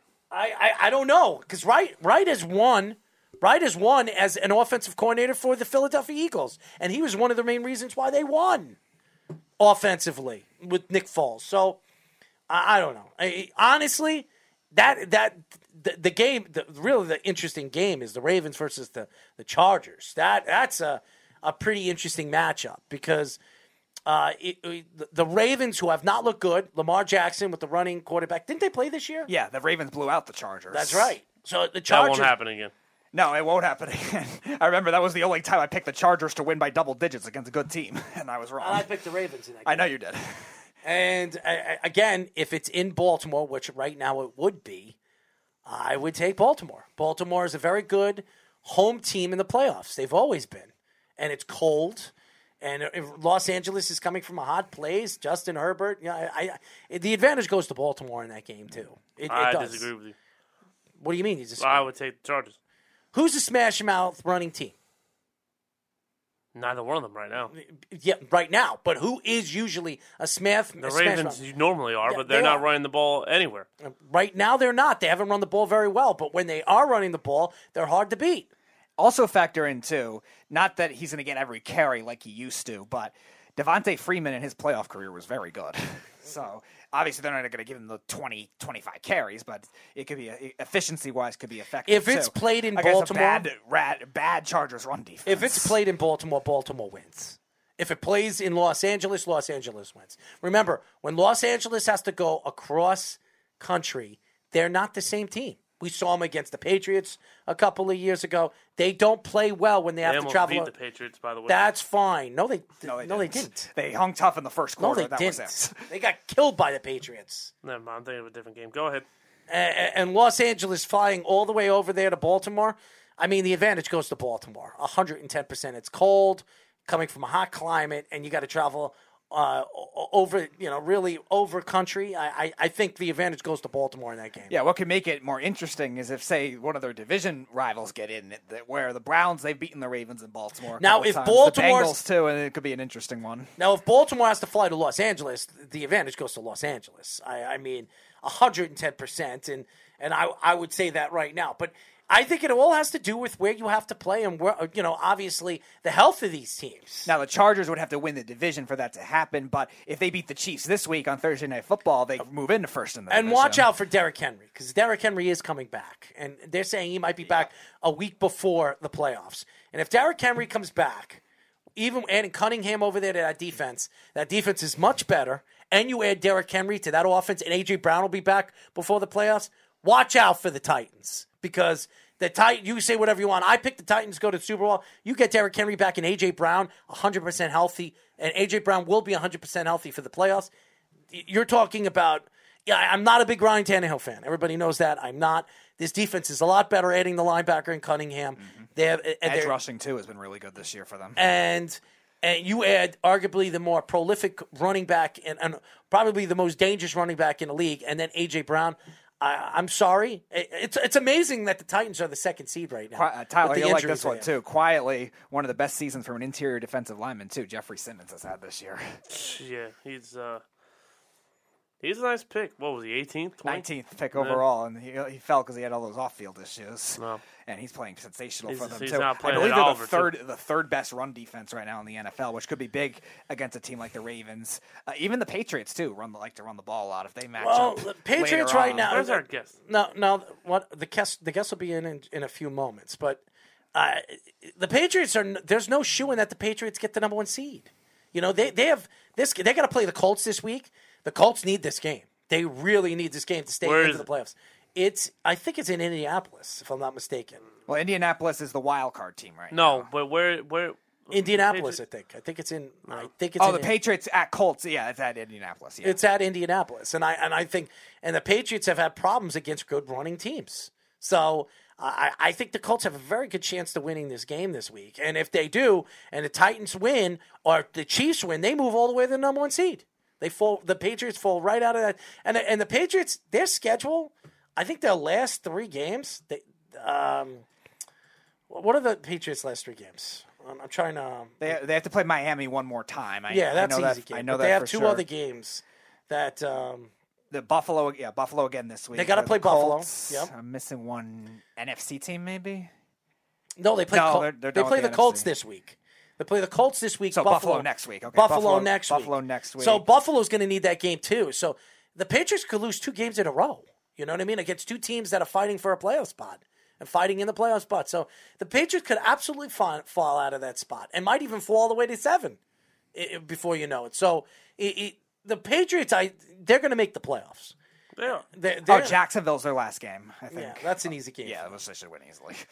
But you just never know with those games. But it's going to be very, very interesting. It's the banter here is with the schedule the way it is and the way the playoffs are falling, and with that extra team, that 7th team making the playoffs, it's going to be fun to watch, man.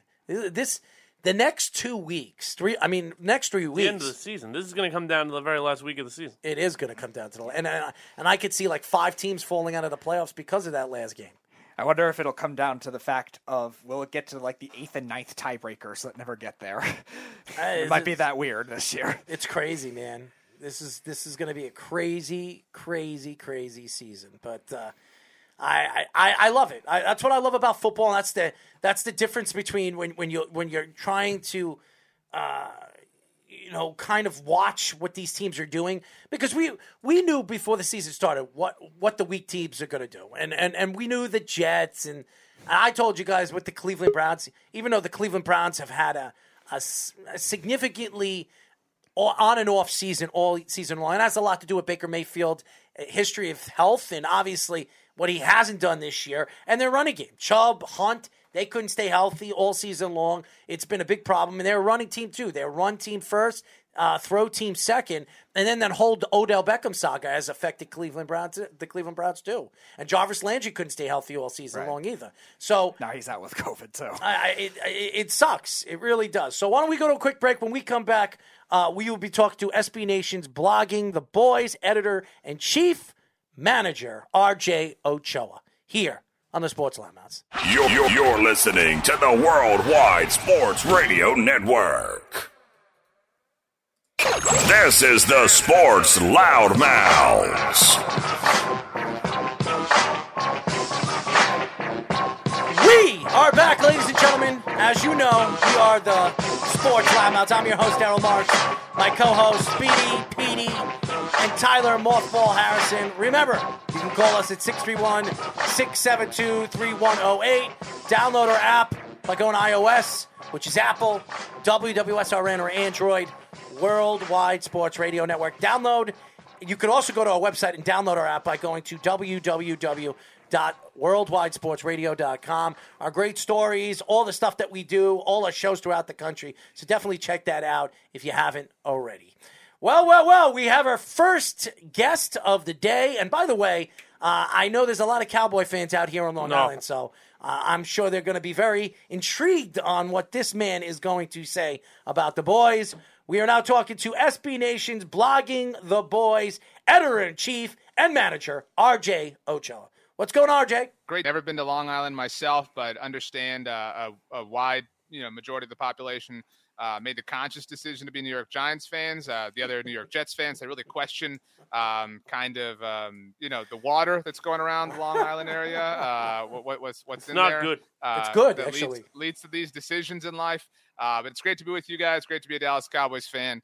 Soon to be NFC's champions for the first time since 2018. First of all, you're probably right about Giants and Jet fans because both teams haven't won to say a lick. But I will say this. The water out here is probably the best in the world because why do people come out here and fly our water to, obviously, their bagel shops in San Diego? Or I'm not talking about Hampton Bays. I'm talking about our water. No, I know, the Hampton. People come to the Hamptons because of the water. I'm not. He's not talking about that. I'm talking about the drinking water. I know. And people are flying down our water to pizzerias in Florida, in California. Why do they do that? Because our water's the best. And that pizza sucks. So why don't we? Why don't we get into how you became the chief editor of The Boys and what made you become a writer as a Cowboy fan? When I was. I really kind of fell in love with the Cowboys, I would say. My junior year of high school, the fall of 2006, that was T.O.'s first year in Dallas. And, at that age, you love players like T.O. and you're kind of captivated by them. And so, it just became my life, something I was really obsessed with. And I look back and I wonder what I would have been like on Twitter or something like that back then. I thank God that it wasn't around because I don't think it would have ended well. And just always kind of, it was something that my dad and I have shared, something that's grown us closer together. And as a result, kind of been something that my whole family's been a part of because of what I do for a living. My wife is big into the Cowboys. My mom is big. Everyone is really supportive of me in my career. And so Sundays are kind of, we have I wouldn't say a ritual, but a practice of it all. And so it's always kind of been in my family in that sense. And around 2015 after college, just trying to figure things out, I really, I wanted to do it. I didn't know what that meant. I wanted to blog. I wanted to write. I wanted to podcast. I didn't know, but I knew I wanted to talk about the Cowboys in some capacity. So I reached out to a blog I found at the time. It was called InsideTheStar.com. Said, hey, I want to write about the Cowboys. And kind of got on there, wrote a couple articles a week. There was a guy doing a podcast. I said, hey, if you ever need somebody, I'd love to be on, at any time. He's become a really good friend of mine, and we both kind of grown in our careers at the same time, which has been fun. And so just kind of was doing a little bit of blogging, podcasting, whatever. I was living in San Antonio, Texas at the time. And about a year into that, there was a local radio station. ESPN San Antonio had a competition they called Rock the Mic, kind of open mic situation. And I was fortunate. I was really blessed that I won. And so that was 2016. That was Dak and Zeke's rookie year. And so they kind of needed a Cowboys guy, to talk about everything that was happening. And they knew I was a blogger and a podcaster. And so this massive season's unfolding for the Cowboys. It's really fortuitous for me. That season also, 2016, was the Super Bowl 51, which was in Houston. And so, to drive from San Antonio and they told me, like, look, we can't pay for you to go or anything, but we can try to comp your meals a little bit, but if you can find a place to stay, we'd love to have some extra hands on deck at Radio Row. So, okay, found some, had some family in Houston, drove over there, 5 hours, no big deal. And just kind of got to experience different things and little by little did a little bit more, kind of got to experience more things, really grateful to those guys, for everything they offered me at the time. And, in 2017, emailed the founder of Blogging the Boys, said, hey, do you have a spot on your staff, whatever? So got on with them in 2017, was blogging here, doing like some Facebook Live stuff, just again, trying to do anything and everything I could. And a year later in the summer of 2018, a full-time role opened up to kind of oversee Blogging the Boys and kind of oversee our brand and everything that we wanted to do. And so I was really fortunate to get it, and I've been here ever since. So why don't we get into your boys, the Cowboys, or what people call over here, if you're not a Cowboy fan, the Cowgirls. Nice. Clever. Super creative. Never heard it before. That's right. Dak Prescott, who I'm a big fan of. I've followed him since he came out of college, 4th-round draft pick, took over for Tony Romo. Coming back from a major injury in the beginning of the season, was playing very, very well. I thought it was going moving forward. MVP candidate, looked really, really good. the last couple of weeks have not looked good. People have been taking shots all over social media of Dak Prescott. What's going on if he's not 100% healthy? What are your thoughts to Dak Prescott, really the second half of the season? And do you think that this is going to affect where this team is going as they get closer to the playoffs? I don't know how you could say it won't affect them, given, he's the quarterback, he's the most important player on the team, and they've won 2 games in a row, mostly in spite of him and what he's been able to do. He almost threw the game away last Sunday in Washington. And so it's not hard to look at where his struggles began this season and point to, that being his return from the calf injury. And so that's been a pair of dots that people have jumped to connect, right? So it's clearly the calf. And, Vic Fangio very, very, very famously said, a month and a half ago, the Cowboys, they didn't figure out a blueprint. That was something everybody talked about at the time. Is there a blueprint to beat this team, whatever? And I don't think there's a blueprint, but, looking at things, because we're now several games into this. This isn't 1 game or 2 games, and it's not just, Amari's out, Amari tested positive, or Tyron Smith's out. There's a huge sample size here, multiple factors, multiple variables. Mike McCarthy wasn't even there for 1 game, et cetera. And when you look at it, I mean, he's being blitzed less, and that's something Greg Olsen talked about on the broadcast this past week. So he's throwing into more traffic, but despite the fact that he's being blitzed less, he is still under more duress. So in that sense, not to believe me, I hate that people are making up for Dak right now. I would like to see some responsibility put on his shoulders, but the offensive line is folding a little bit. Again, they're being blitzed less, and they're still allowing more pressures than when they were being blitzed. Receivers are dropping balls at a higher rate than they were in that stretch the Cowboys had to begin the season. So you've got that. You've got receivers dropping balls. You've got offensive line not necessarily working. The Cowboys are shuffling their offensive line, both out of necessity and because they can't make up their mind with who's going to be their left guard. And then you've got the fact that Dak's just making some poor decisions. And so I think he's had more time to think, and I don't know what y'all have heard about idle hands, but they don't say that idle hands, are golden to work with. And so that's kind of where Dak is at. He's just got idle hands, and he's thinking way too much, and he's forcing, he's pressing, and it's starting to cost the team a little bit. And so if they can obviously regain their offensive form from early on in the season, I think this is a really complete football team. But right now, it's hard to wonder whether or not they can recapture that. So Trayvon Diggs has been a very interesting player this year. He has 9 interceptions, but in the second half of the season, he's allowed a lot of big plays, getting back to a lot of penalties. And as a whole, the team defense it's been good, but it still hasn't been to that same level it was in the beginning of the season when they had that fast start. So are you concerned about Trayvon Diggs with these big plays, or do you still think he's a lockdown corner that he's been all season long? And what impact do you think it'll have on the team defense? I don't think anybody ever thought he was a lockdown corner. I think, the interception streak was really fun at the beginning, right? Like, this is crazy. How is he doing this? This is stupid. This doesn't make any sense. And then it became obvious that, okay, he's either picking these balls off or he's getting beat, right? Like, he's, the common terms, discussion was that he's hit or miss, he's swing or miss, whatever. He's big play one way or the other. And that was kind of who he was. I mean, a lot of people saw the game in New England. He had the pick 6 off Mac Jones that willed them back into that game. And then 2 plays later, Mac Jones hits Kendrick Bourne for a 75-yard touchdown. And that's kind of been who the defense was for a long time. Was they were, we're talking 3 and out or turnover, or just big play to kind of, allow a score. And interestingly, this last game against Washington was kind of the best game that Trayvon has had as far as being a pure corner. Traveled with Terry McLaurin, shut Terry McLaurin down. Granted, Terry did get hurt in the game, which sucked, but and did have the huge play that Cam Sims had on him. But I mean, look, it was a stupid, amazing catch. I mean, that happens to the best of guys. So I really am not worried about Trayvon. The defense looks amazing right now. They're causing all these turnovers. They've gotten scores in back-to-back games, but there is the context that's necessary that, they played Taysom Hill and then Taylor Heineke with a little bit of Kyle Allen sprinkled in. And so I think overall, Cowboys fans have said for I don't know, you mentioned Tony Romo, since Tony Romo was around, man, if they could just have an average defense, that, this group could do something special. And that, that was under the impression that they would have the elite offense that they've generally had in their successful seasons, which they don't have, at least as of late. So I think they're better than an average defense. I don't know where I would put them. I mean, are they maybe they're a top 10 defense. Maybe they're 9 or 10. I wouldn't say they're a top 5 defense. They're certainly capable of playing like that.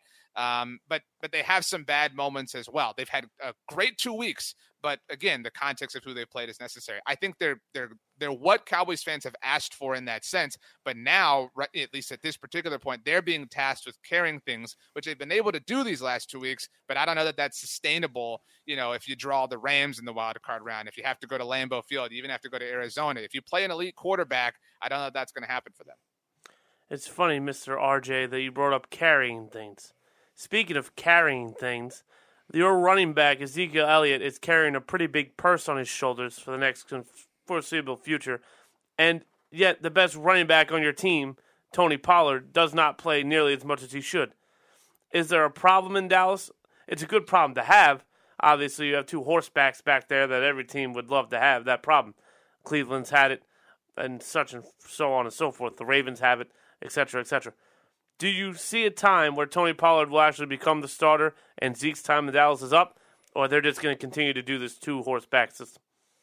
So I will say that, I'm pretty certain I speak for all rational Cowboys fans here, which maybe isn't that many people, but No, I know.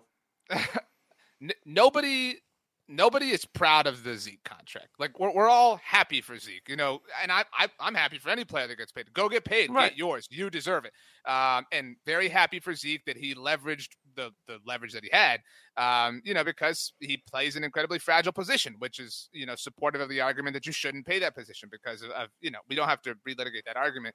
So, I mean, nobody's going to sit here and say this is ideal. This is awesome that Zeke's cap number is what it is. It was a mistake. The Cowboys chose to pay Zeke and Jalen Smith instead of Byron Jones. I mean, that was dumb. We all agree with that. It just kind of is what it is at this point, and we've kind of made our peace with it. I'm with you. I would love to see Tony Pollard play more. And we kind of thought last week would be that game until the news of the foot injury came out. But Tony Pollard is awesome. And I think a lot of people originally thought that Tony was like this scat back, this just kind of change of pace, quick, shifty dude, but he's capable of carrying a full load. And so,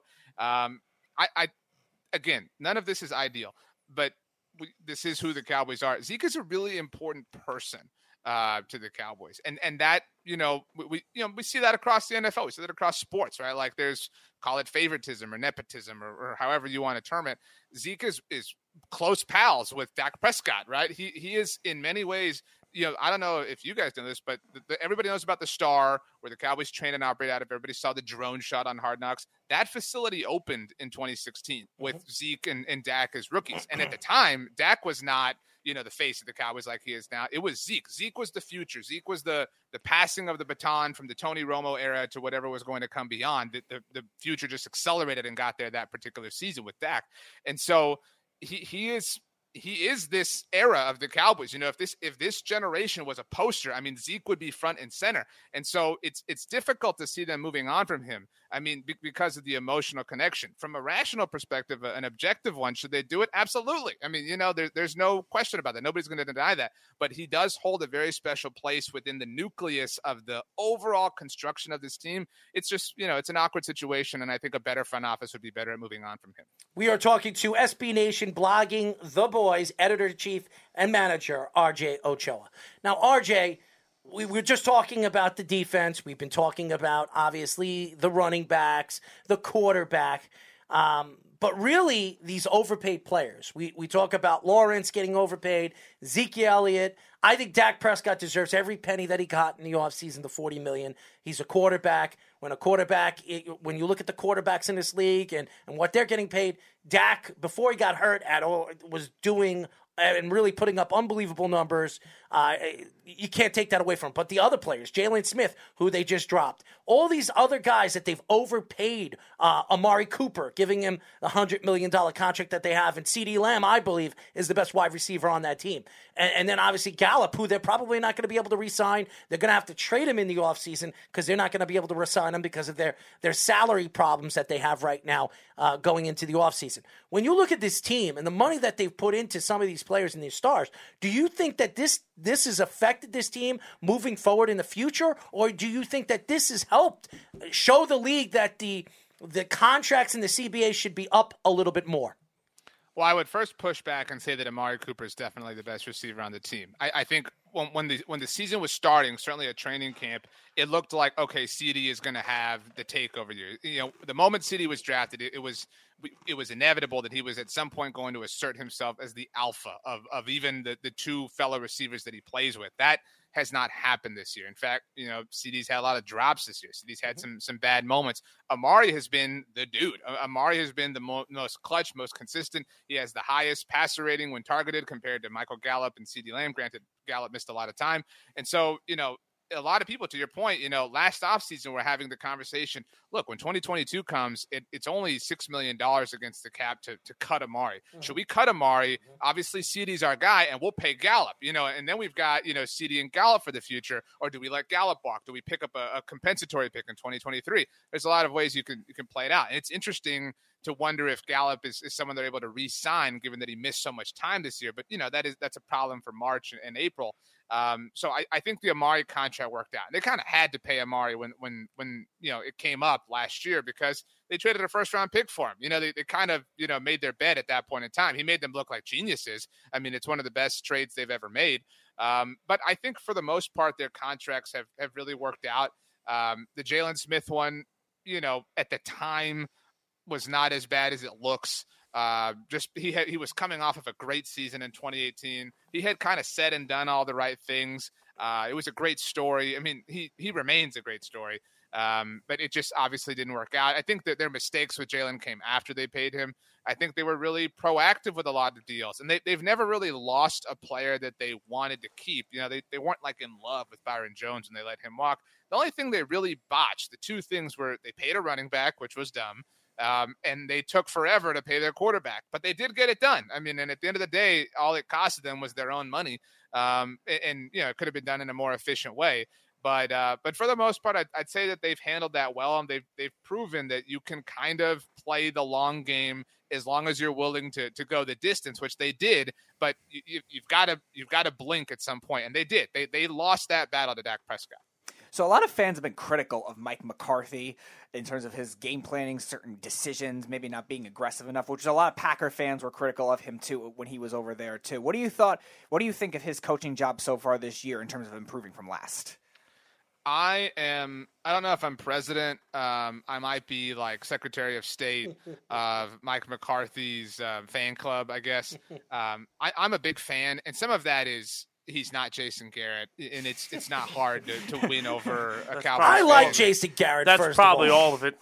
Jason Garrett, you know, phenomenal human being. Yes. I mean, there's no question about it. I would love, you know, if my son grows up to be half the man Jason Garrett is. I mean, I've done a great job, but you know, just not a great football coach. And I think Mike McCarthy, you know, he came from the Packers, and everybody looks at the Packers and they're this NFL blue blood. And so people think the Packers are the same thing as the Cowboys. You know, Randall Cobb, after his first game with the Cowboys, you know, post game in the locker room said, you know, this is like a playoff game in Green Bay. Like the number of people that are here, this is insane. And so it is a different world. And I do think that early on, you know, McCarthy maybe put his foot in his mouth a couple of times when he touted himself as this like analytics guy. He kind of pounded his chest at certain moments. And I don't know that he totally and fully understood the wave of criticism that can come with being the Dallas Cowboys head coach. I do think he has learned to understand that. I do think that unlike his predecessor, he has, you know, clapped back at Jerry Jones in certain moments, and not like in a super fighty, critical way. You know, when Tyron Smith or when Lyle Collins, was suspended earlier this season, Jerry Jones does 2 local radio hits every single week. Every week he jumps on the radio twice to talk about the team. And he comes out, he says, you know, Terrence Steele is going to be starting for us at right tackle this week. Mike McCarthy takes the podium like 10 minutes later in real time. He's asked, you know, Jerry just said this, you know, what, you know, is that true? He said, we haven't decided who's going to be right tackle yet this week. And that was something Jason Garrett never did. And it's because he never had the currency to do it. I mean, Mike McCarthy does. And I think, you know, a lot of general NFL fans are never going to ever give Mike McCarthy any shred of credibility or credit in any kind of way because he lost a PR battle to Aaron Rodgers. And, you know, that's going to stick with him for the rest of his career for some people. You look at, you know, I loved what John Harbaugh said this past week about going for 2 when they were down by 15 points, they scored the touchdown, and all these people freak out and they can't understand what's happening. And he explains it, and everybody's like, oh, you know what? This genius, John Harbaugh, he's awesome. Mike McCarthy did the exact same thing last year against the Atlanta Falcons when the Cowboys came back and beat them, and he got killed for it. Nobody understood it. I mean, and I think some of that is people see what they want to see. People see John Harbaugh. They like John Harbaugh, so they're kind of justifying or confirming their priors. And people's priors on Mike McCarthy is that he's this oaf. He has no idea what he's doing, but he really does bring a sense of credibility and legitimacy to this team. They have not really fallen out when he's had everybody to work with. Last season was awful, and everybody dealt with COVID last year in the first season under it. Mike McCarthy lost his quarterback. He lost both of his tackles. He had a middle linebacker that couldn't stay healthy. And not that life is in any way less important than football, because life trumps all. He lost a lot of friends. Ted Thompson passed away last year. Kevin Green, people he worked with in Green Bay. The Cowboys dealt with their own tragedy with the passing of Marcus Paul the week of Thanksgiving last year. It was just a really down year. So, you know, you consider that Mike McCarthy took the entire season off in 2019 and devoted it to coming back. I have never devoted a year of my life to anything. Except for the year I took off in college, which my parents don't need to know about. But, I mean, he took an entire year off, and then, like, on day 6 of that last year, that's thrown out the window. You know, he completely planned how he was going to return to the NFL, and so he had to adjust on the fly. He didn't do a great job of it last year because everybody was hurt, and that made things more difficult than they had to be.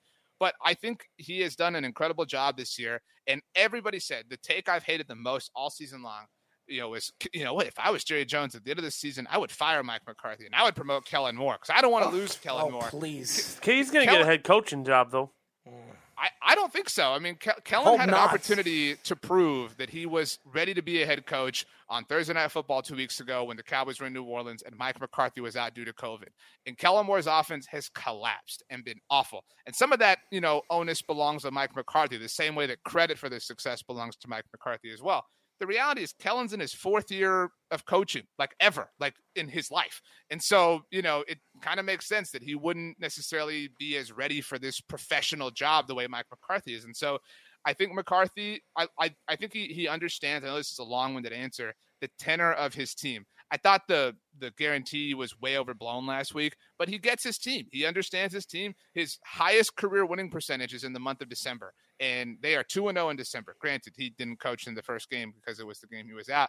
This is what we expected. We expected him to bring a team that could contend, that would get to the playoffs, and that's what's happening in his first full season with Dak Prescott.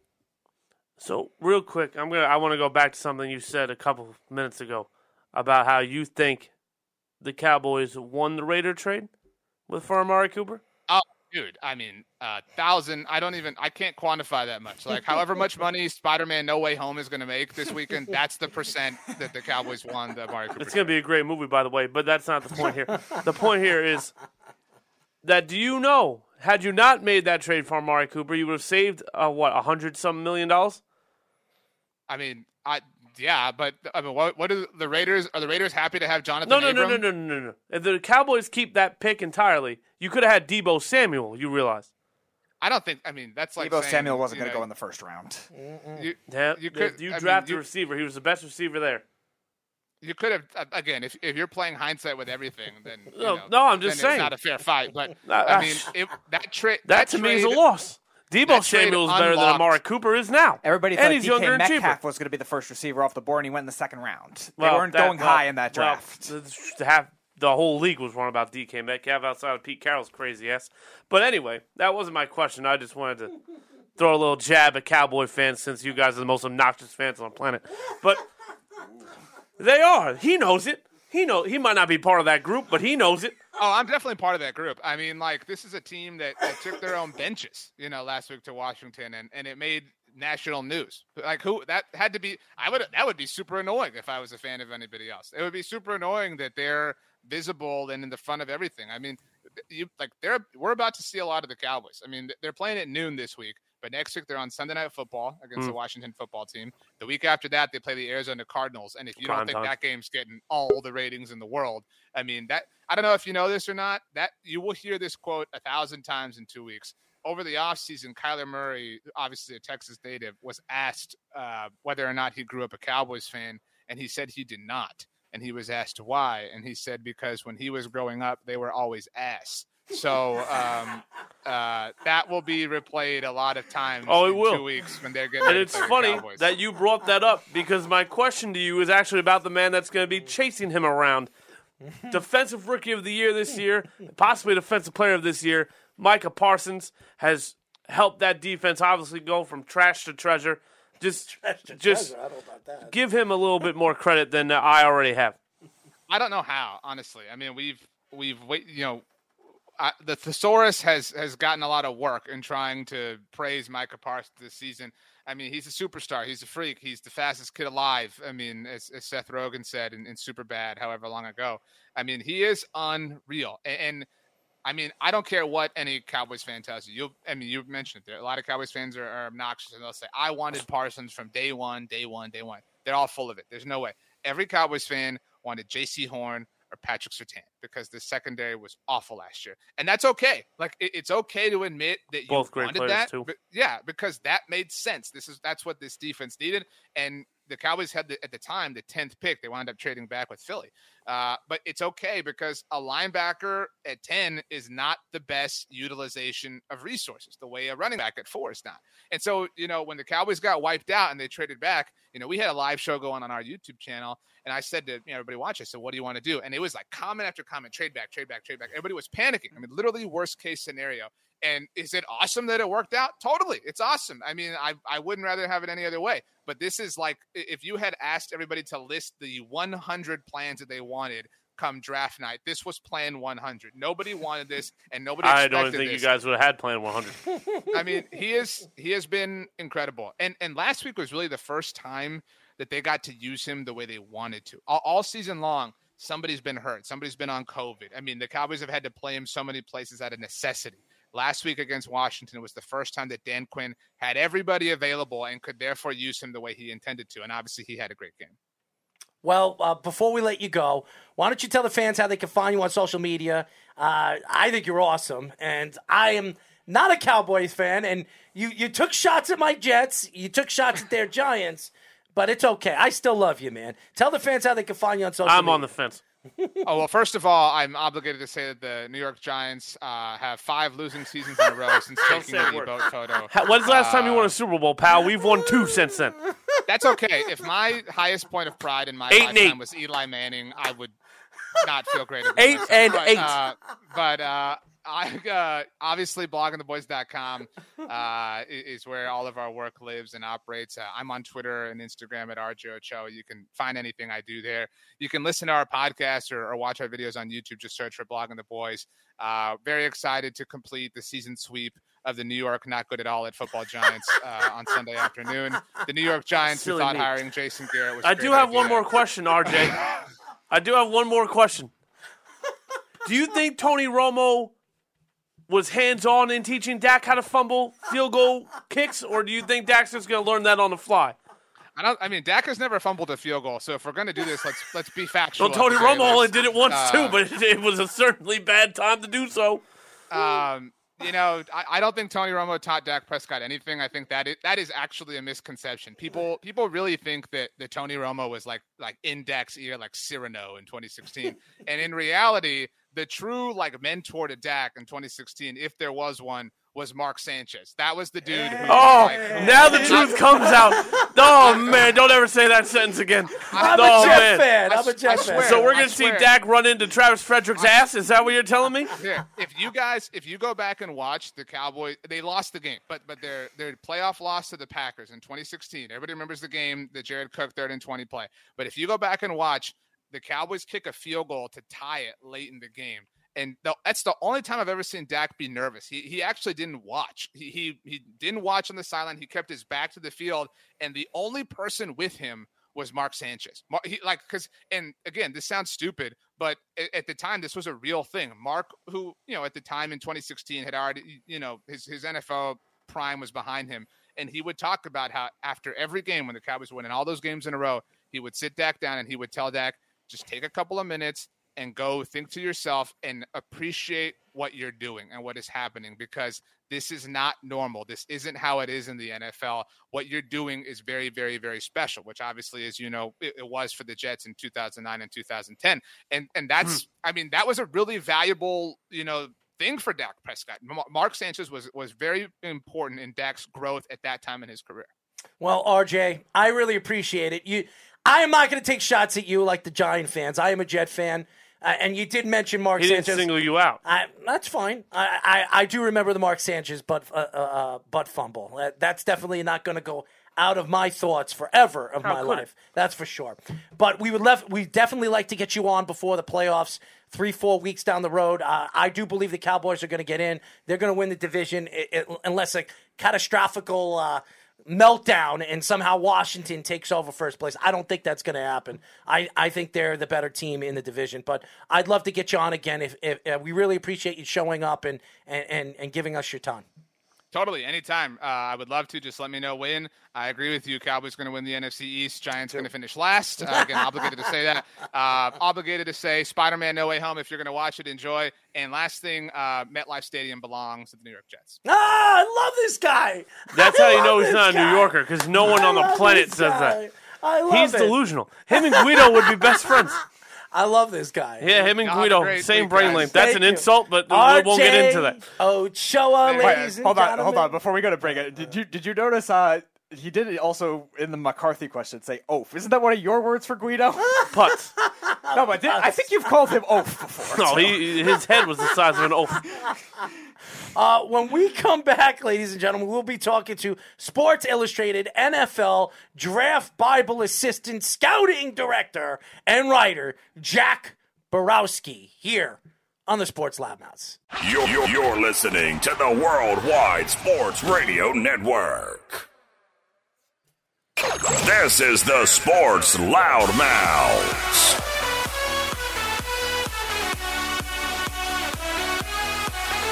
We are back, ladies and gentlemen, for another show of the Sports Loudmouths. I'm your host, Errol Marks. My co-host, Speedy Petey and Tyler, a.k.a.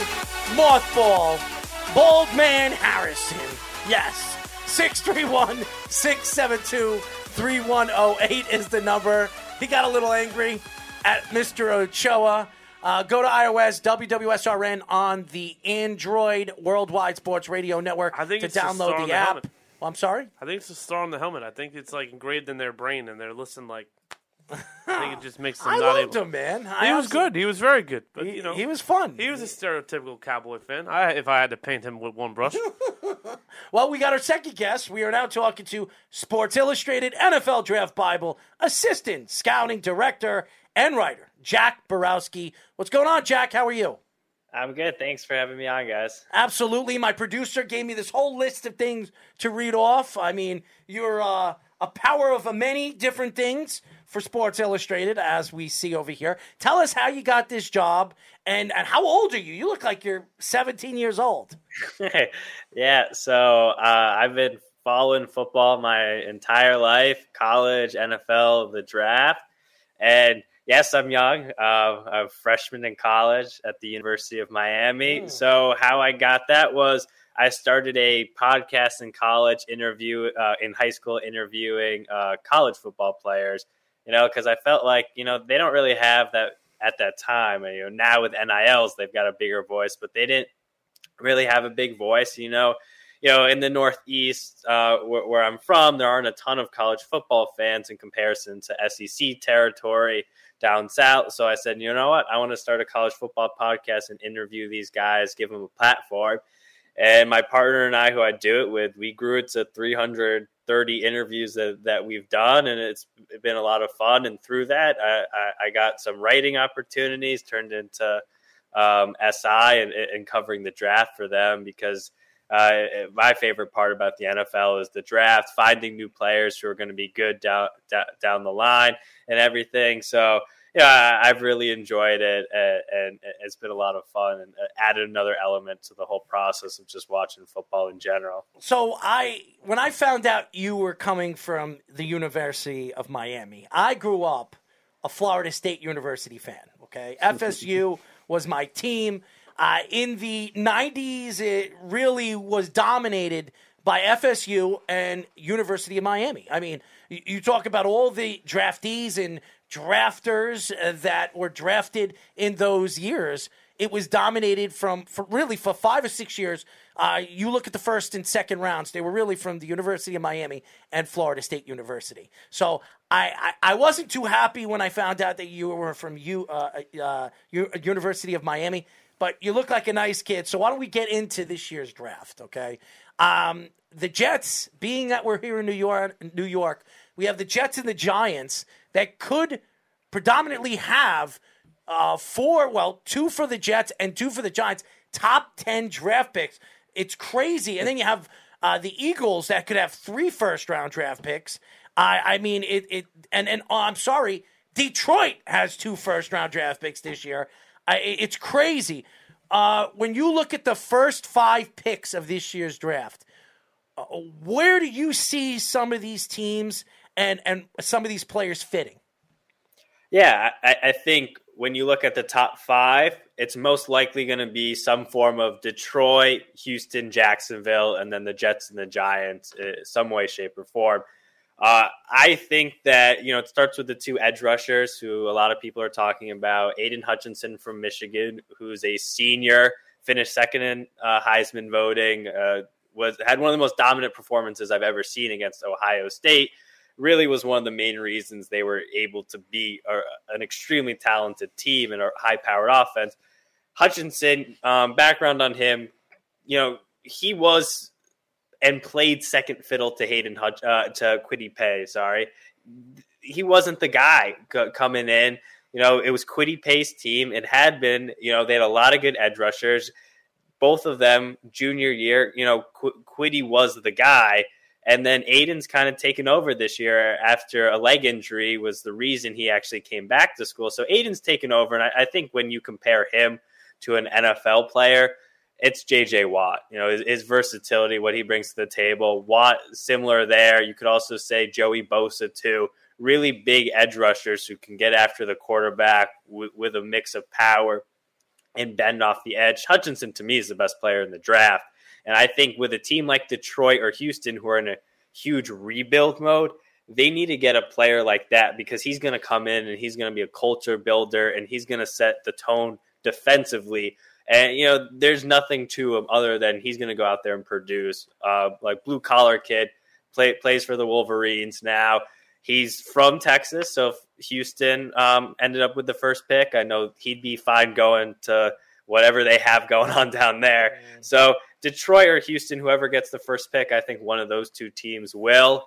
I think they go with Hutchinson. The second best edge rusher in the class, most likely, it's going to be one of those 2 guys. Kayvon Thibodeau from Oregon. He's more of your speed rusher, really talented player, 5-star recruit coming out. He'll be a true junior, was thought of to be the number 1 guy going into the season. Hutchinson surpassed him, in my opinion, but I think those 2 are the guys. And then, just say Jacksonville is looking at 3. The draft falls off a cliff. This is a terrible draft class. I love Hutchinson. He's not on the level of a Chase Young. He's not on the level of a Myles Garrett or Jadeveon Clowney as a prospect. He's below them. I think Kayvon Thibodeau is good, but I'm not looking at a clear-cut top 5 pick because when I watched him, and you specifically watched the Utah game, which was their conference championship game, and you think Utah, he's going up against Braden Daniels and just a mix of pretty mediocre offensive linemen. He didn't look that good. So, there's some concerns with him. He didn't get that much better, in my opinion. He'll probably be the second guy. And then after that, you got a whole host of prospects that I think are pretty mediocre and don't come close to what we had talent-wise in last year's draft. You guys were just talking about Micah Parsons. Micah, what he brought to the table and his potential, I don't think anyone in this class has what he has, and he went 12th overall last year. So I'm sorry for you Jets and Giants fans out there who are going to have very high draft picks this year and multiple, because it's not the year to have them. If you need a quarterback, I love Kenny Pickett out of Pitt, but you don't have a Trevor Lawrence or even what Zach Wilson or Justin Fields were as prospects. There's a huge drop-off. So I think you have the 2 edge rushers at the top. Pickett's the top quarterback. And I think outside of that, Evan Neal, the tackle from Alabama, he's going to be a Mekhi Becton type. Come in day 1, start for you at left tackle. You don't got to worry about the position for a decade. He'll probably be a top 5 pick. And then probably rounding out, I'd go Kyle Hamilton, safety from Notre Dame.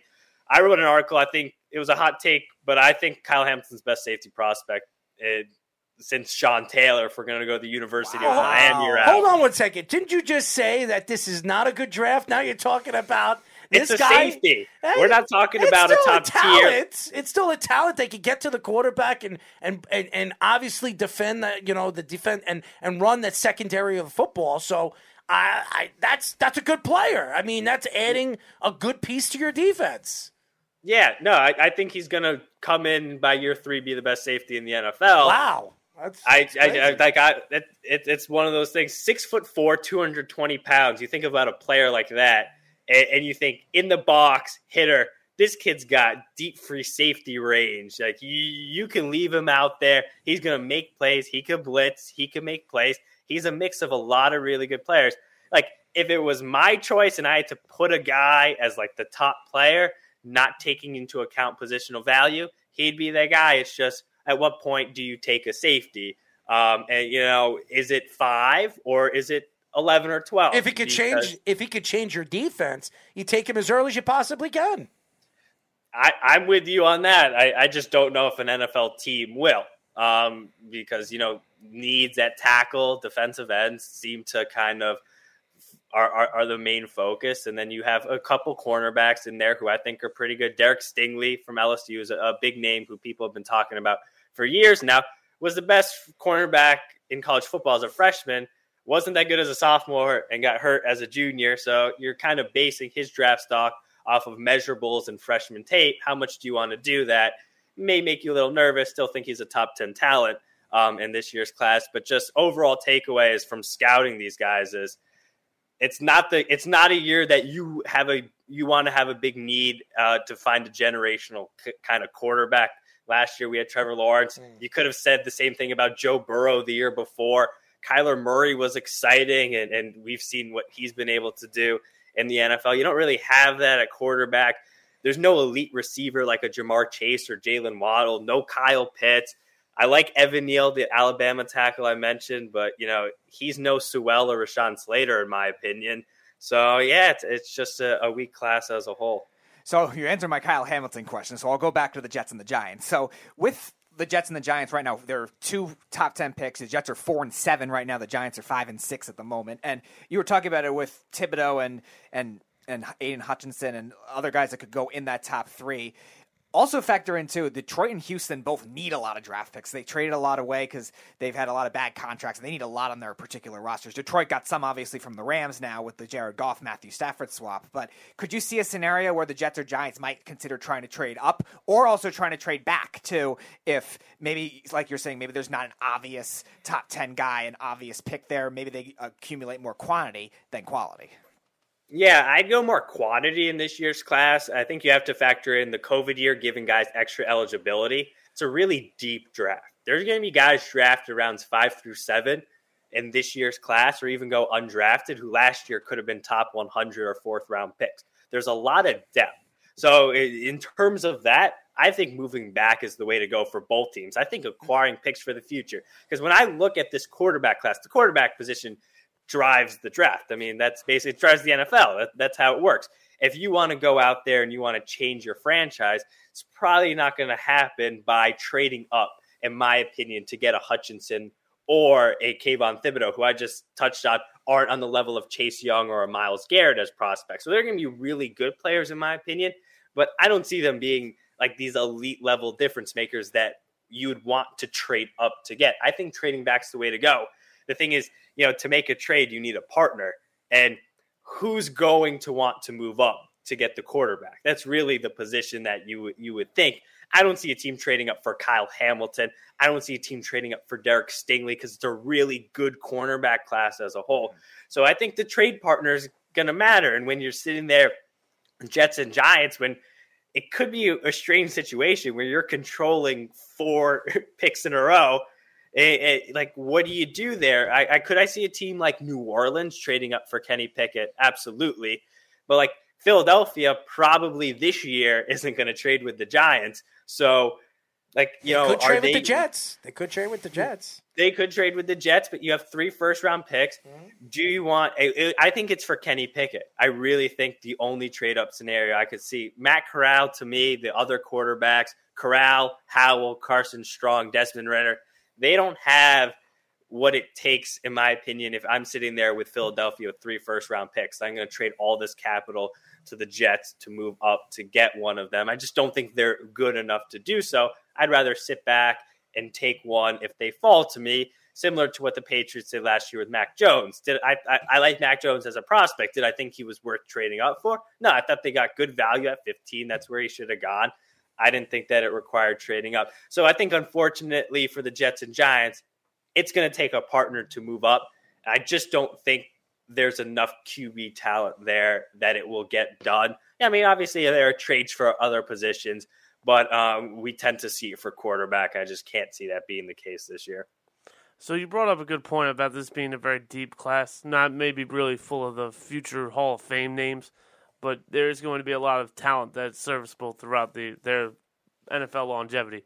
So in the 4th, 5th, 6th round, who's going to be the hidden gem that you go, yep, everybody missed on this kid, and that's a damn shame? Yeah, I'm going to go with one, and it's tough because, I'm sitting here, I'm thinking every guy I like is going to be a huge riser and go top 100 the second round. But if there's a guy who I don't get to see a ton of attention surrounding, Darian Beavers, linebacker from Cincinnati, kid's 6'4" and 255 pounds right now. I think he's going to play in the 260s. Zaven Collins. I think this kid is a very similar prospect. You just made somebody very happy. Collins. And I mean, when you look at what he can do, he's your perfect Patriots type linebacker, the Kyle Van Noy, Jamie Collins type. Kid can rush the passer, has incredible range, moves well. You put on his Cincinnati film. I think, Cincy, they're a top 4 team in the country, but they still don't get the attention they deserve. I think the kid's going to run in the 4.5s at 6'4", close to 260 pounds. That's unheard of. The way he plays, I think he's really good. I think he's going to rise. Could that make him a top 100, even maybe a second-round pick? Yes, but based off of kind of where the general media has him, I definitely see him as a guy who, if you're needing a rangy linebacker who can also rush the passer, hybrid versatility, 3-4 end or 4-3 Sam, I think he's the guy. I really like him. And basically same measurables as Zaven. I think he's going to test better. Unfortunately, with Cincy and kind of them blowing out the majority of teams that they play, you didn't really get to see his full talent on display this season. But he's got all the goods, so he's my guy. Definitely there. My quarterback, Western Michigan's Caleb Ellaby, if he declares. Last year, I think he had a top 10 highest passer rating ever in college football. Unheard of. The guys he was on the same list with, Zach Wilson, Mac Jones, Joe Burrow, and then it was Caleb Ellaby. Probably in that 4th, 5th round range is where he goes. 6'1", nothing special size-wise. Kid out-dueled Kenny Pickett early on in the season, beat Pitt. Pitt won the ACC. This kid out-dueled Kenny Pickett, beat Pitt. I think he's got the accuracy, arm talent, that it factor. He's a winner, and he's got special accuracy, so he's my quarterback. You need a guy, he could be the Kirk Cousins, Dak Prescott from this year. We are talking to Sports Illustrated NFL Draft Bible Assistant Scouting Director and writer, Jack Borowski. Now, first of all, just so you know, Jack, I think this draft class is better than it was last year. That's what I think. Not with the quarterback, but certain positions. The safety position, the DB position, the defensive line position. I think there's a lot of good defensive backs. So I do think there's a lot of good depth in this year's draft and superstars that could be made. And one of them, I really, really like that a lot of people are moving. This kid is moving up on a lot of people's boards. From Purdue, defensive lineman George Karlaftis, whatever his name is, Karlaftis. I always mess up his name. But I watched this kid play. I've read a little bit about him. This guy is a pure blood, a guy that could get at the quarterback. He's an edge rusher. You can move him inside. He's strong. He's big. What are your thoughts of this kid coming from Purdue? It's funny you mentioned Karlaftis as the guy that you like the best because over the summer, I had him as edge 1 over Kayvon Thibodeau. I think I think he's going to be really good. Like, I think you didn't see what he was fully capable of at Purdue, even though he was a monster. You just double team. Like, Purdue doesn't have anyone else defensively. You're going to just double team the best kid. Karlaftis came in, 247. I think ESPN recruiting, 5-star recruit. And, he's from West Lafayette. That's why he went to Purdue. He could have gone to Bama, Georgia, wherever. And, came in, Bruce Feldman's freak list. I think he was 9. He's a freak of nature. Kid is powerful. I think he's perfect for the modern NFL. And, people always look for speed rushers. I think he's got a great mix of power and speed. He wins in a multitude of ways. He's my guy, too. I love him. I think he's worthy of being a top 10 pick. In general, I mock drafts over the summer where I had him 1 or 2 overall. I think he's a special talent. Hutchinson and Thibodeau are the big name guys. I wouldn't be shocked if he's better than both of them. I think he's that kind of athlete, that kind of power. Came in as a freshman and was one of the best pass rushers in the country. Sophomore year, because of COVID, injuries played a part, didn't really do a ton. So I think people forgot about him a little bit. And you turned on that freshman film, was like, I would take this kid in the first round based off of that. So you look at what he did as a junior, games against Notre Dame, he just single-handedly was destroying one of the better offensive lines in college football.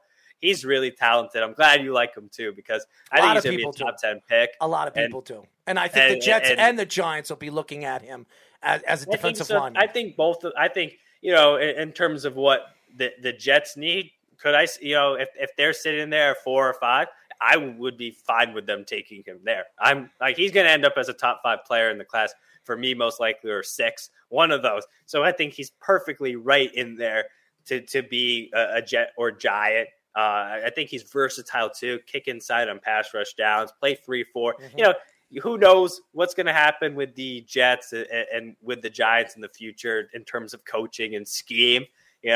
Neither has had a ton of success. Jets is early, but the Giants, Judge could be out. There could be a lot of turnover. He's going to bring versatility no matter what you have in place at any point. He's going to be able to fit your defense. So I'm a big fan of Karlaftis. So from the edge to the interior, one of the modern analytic trends that we've seen is a lot of interior defensive linemen getting drafted earlier because they're more value to the analytic end of a team defense. A lot of top defenses or even teams of defenses that do well in the playoffs have done it from the interior. So in the last couple drafts, we've seen guys go a lot earlier than expected. Guys like Ed Oliver and Christian Wilkins in 2019, Javon Kinlaw 2020, Derek Brown going very early in 2020. And now 2 prospects this year that I've seen a lot is DeMarvin Leal from Texas A&M and then Jordan Davis, what a phenomenal year this year for Georgia, the number 1 defense in the country and historically good. So could you see them going maybe in that top 10, maybe a lot earlier than people are expecting, even though it isn't a top need for a lot of these teams? With DeMarvin, he's unique in that he doesn't play defensive tackle, but he's going to move there at the next level, 6'4", 290 pounds. I thought this kid was going to be a top 5 pick coming into the season because, as you touched on, people want defensive linemen who can get after the quarterback from the interior. That's what they really need. And he brings that to the table. This year, though, as an edge rusher, he had a down season. He didn't play up to things. Could he be a top 10 pick? Absolutely. He has never played defensive tackle, and this year he didn't hold up against the run as well at defensive end. So I just worry a little bit about that. He's got to put on some weight. Kid's first step is phenomenal. Violent hands. I like him. I'm a fan. Do I think he could go top 10? Absolutely. Jordan Davis, I don't get being in the top 10, top 20 range because I just don't think he brings enough as a pass rusher. If you're a team that, and I heard this a couple days or a couple weeks ago about, a team in the division with Derrick Henry. Could it make sense? Yeah. Jonathan Taylor, where you're going to those are the 2 guys you're going to have to stop for the foreseeable future. I guess theoretically, Jacksonville and Houston, but I think more early second round, because I think of the best nose tackles, which is basically what he's going to be. And Vita Vea from Tampa Bay comes to mind. And what I saw with him as a prospect and why I loved him coming out is I saw some juice as a pass rusher, which is he's translated that in the NFL. I don't see that with Jordan Davis. I wouldn't take him that high just because, in terms of getting after the pass or being able to play 3 downs. I don't know if he has it. The media loves him. A lot of people in the draft community think that he's worthy of that top 15 selection. I wouldn't want if it's my favorite team or the team I'm running, I wouldn't want to be the one to take them that high, or even in the top 20 or first round. Because it goes back to the argument. Same with the running back. You can have a difference maker at running back like a Najee Harris, but I want other positions. I want tackles. I want guards who are going to be able to block for that running back. I want pass rushers. Jordan's going to be awesome against the run. We're going to talk about him from 10 to 15 years about how good Jordan Davis was, and how he changes the way an offense has to maneuver. But we saw it against Bama this past week. He did nothing. You took an offense that threw the ball a lot, was going fast paced, was moving, never ran the ball. They said, screw the run. We don't have the running back, and they've got this amazing defensive line. Let's throw it on him. And Jordan Davis did nothing, and he didn't play as much as he should have. So with me, I'm with you on DeMarvin, probably top 20. Not with you on Jordan Davis in the first round. So you brought up an interesting point that you wouldn't want your favorite team or anything like that. Obviously, the Lions, Texans, Jaguars, they need to hit the next 2-3 drafts correctly before they become any type of contender for anything. Well, the Jaguars are going to be looking for a new coach at the end of this year. Well, right. And Dan Campbell's done a hell of a job. I don't care what his record says. But going into this draft, I see a lot of teams on the cusp of, on the brink of either going back into rebuild mode, but if they draft properly, they don't have to go into rebuild mode. They can just kind of pick up where they are now, hinge playoff team spot. To you, who are the teams that need to nail this draft to be relevant for the next 5-6 years? I mean, I'll stick with New York with the Giants because I read it doesn't look like they're fully going away from Joe Judge, which, I mean, I would fire him if I was upper management. Who knows? They may get rid of Gettleman. No matter what, for that franchise, if we're going to just stick with them for a second, you have 2 first-round picks that are going to be top 10. As an organization as a whole, for Giants fans who haven't had a ton of success since Eli and they last won the Super Bowl, they really have to hit on these picks. Because when you're looking at 2 top 10 picks, even if I say the class isn't as great as maybe, in my opinion, as last year, you're still getting 2 blue-chip players in the draft. If you're going after an edge rusher and a cornerback, or an edge rusher and another tackle, or an interior offensive lineman or receiver, whoever it may be, you have to hit on those picks. I don't think it's going to be quarterback this year. I think the team, if we're going to talk about quarterback specifically, it's New Orleans Saints. They've got an opportunity, in my opinion, to take Kenny Pickett. I think that's a dream match. I think we're going to see a Mac Jones type situation if Kenny Pickett lands in New Orleans. If I'm New Orleans, I'm trading up to secure him. They have an opportunity where they could, the division, once Brady is gone, I don't think the Bucs are going to be that much. But you look at what Sean Payton has been able to do even this year when they had Jameis Winston. It's like, they need a franchise quarterback. Even Breeze at the tail end of his career, they've got a ton of talent. They've got the coaching staff in place.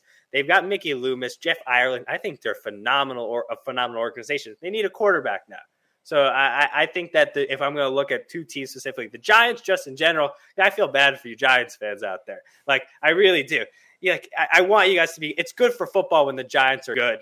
It's frustrating. I'm a Jet fan, so I haven't won for 50 years. So the quarterback position's got to be figured out for the Jets. The Jets have been hitting on their draft picks. Yeah, they have. I'm not going to sit here and say Joe Douglas. I think he's done a very good job. I think in terms of the Giants, if whoever their new GM is, I think it's important for this organization to hit on these 2 first-round draft picks because when you look at Gettleman's track record, Saquon Barkley, I've said this for years. I thought that was the worst pick in the organization history because I thought they had a chance. Really? They also drafted Eli Apple. That was pretty sad. I love you even more. You see, both our guests agree with me in so many different ways. I said that, and I love Saquon. I interviewed Saquon and his father 2 weeks before the draft, and I said if the Giants draft Saquon Barkley, it will set them back another 10 years. Sam Darnold probably wouldn't have been the pick either, but he was a better pick than Saquon Barkley because at least you have your quarterback of the future.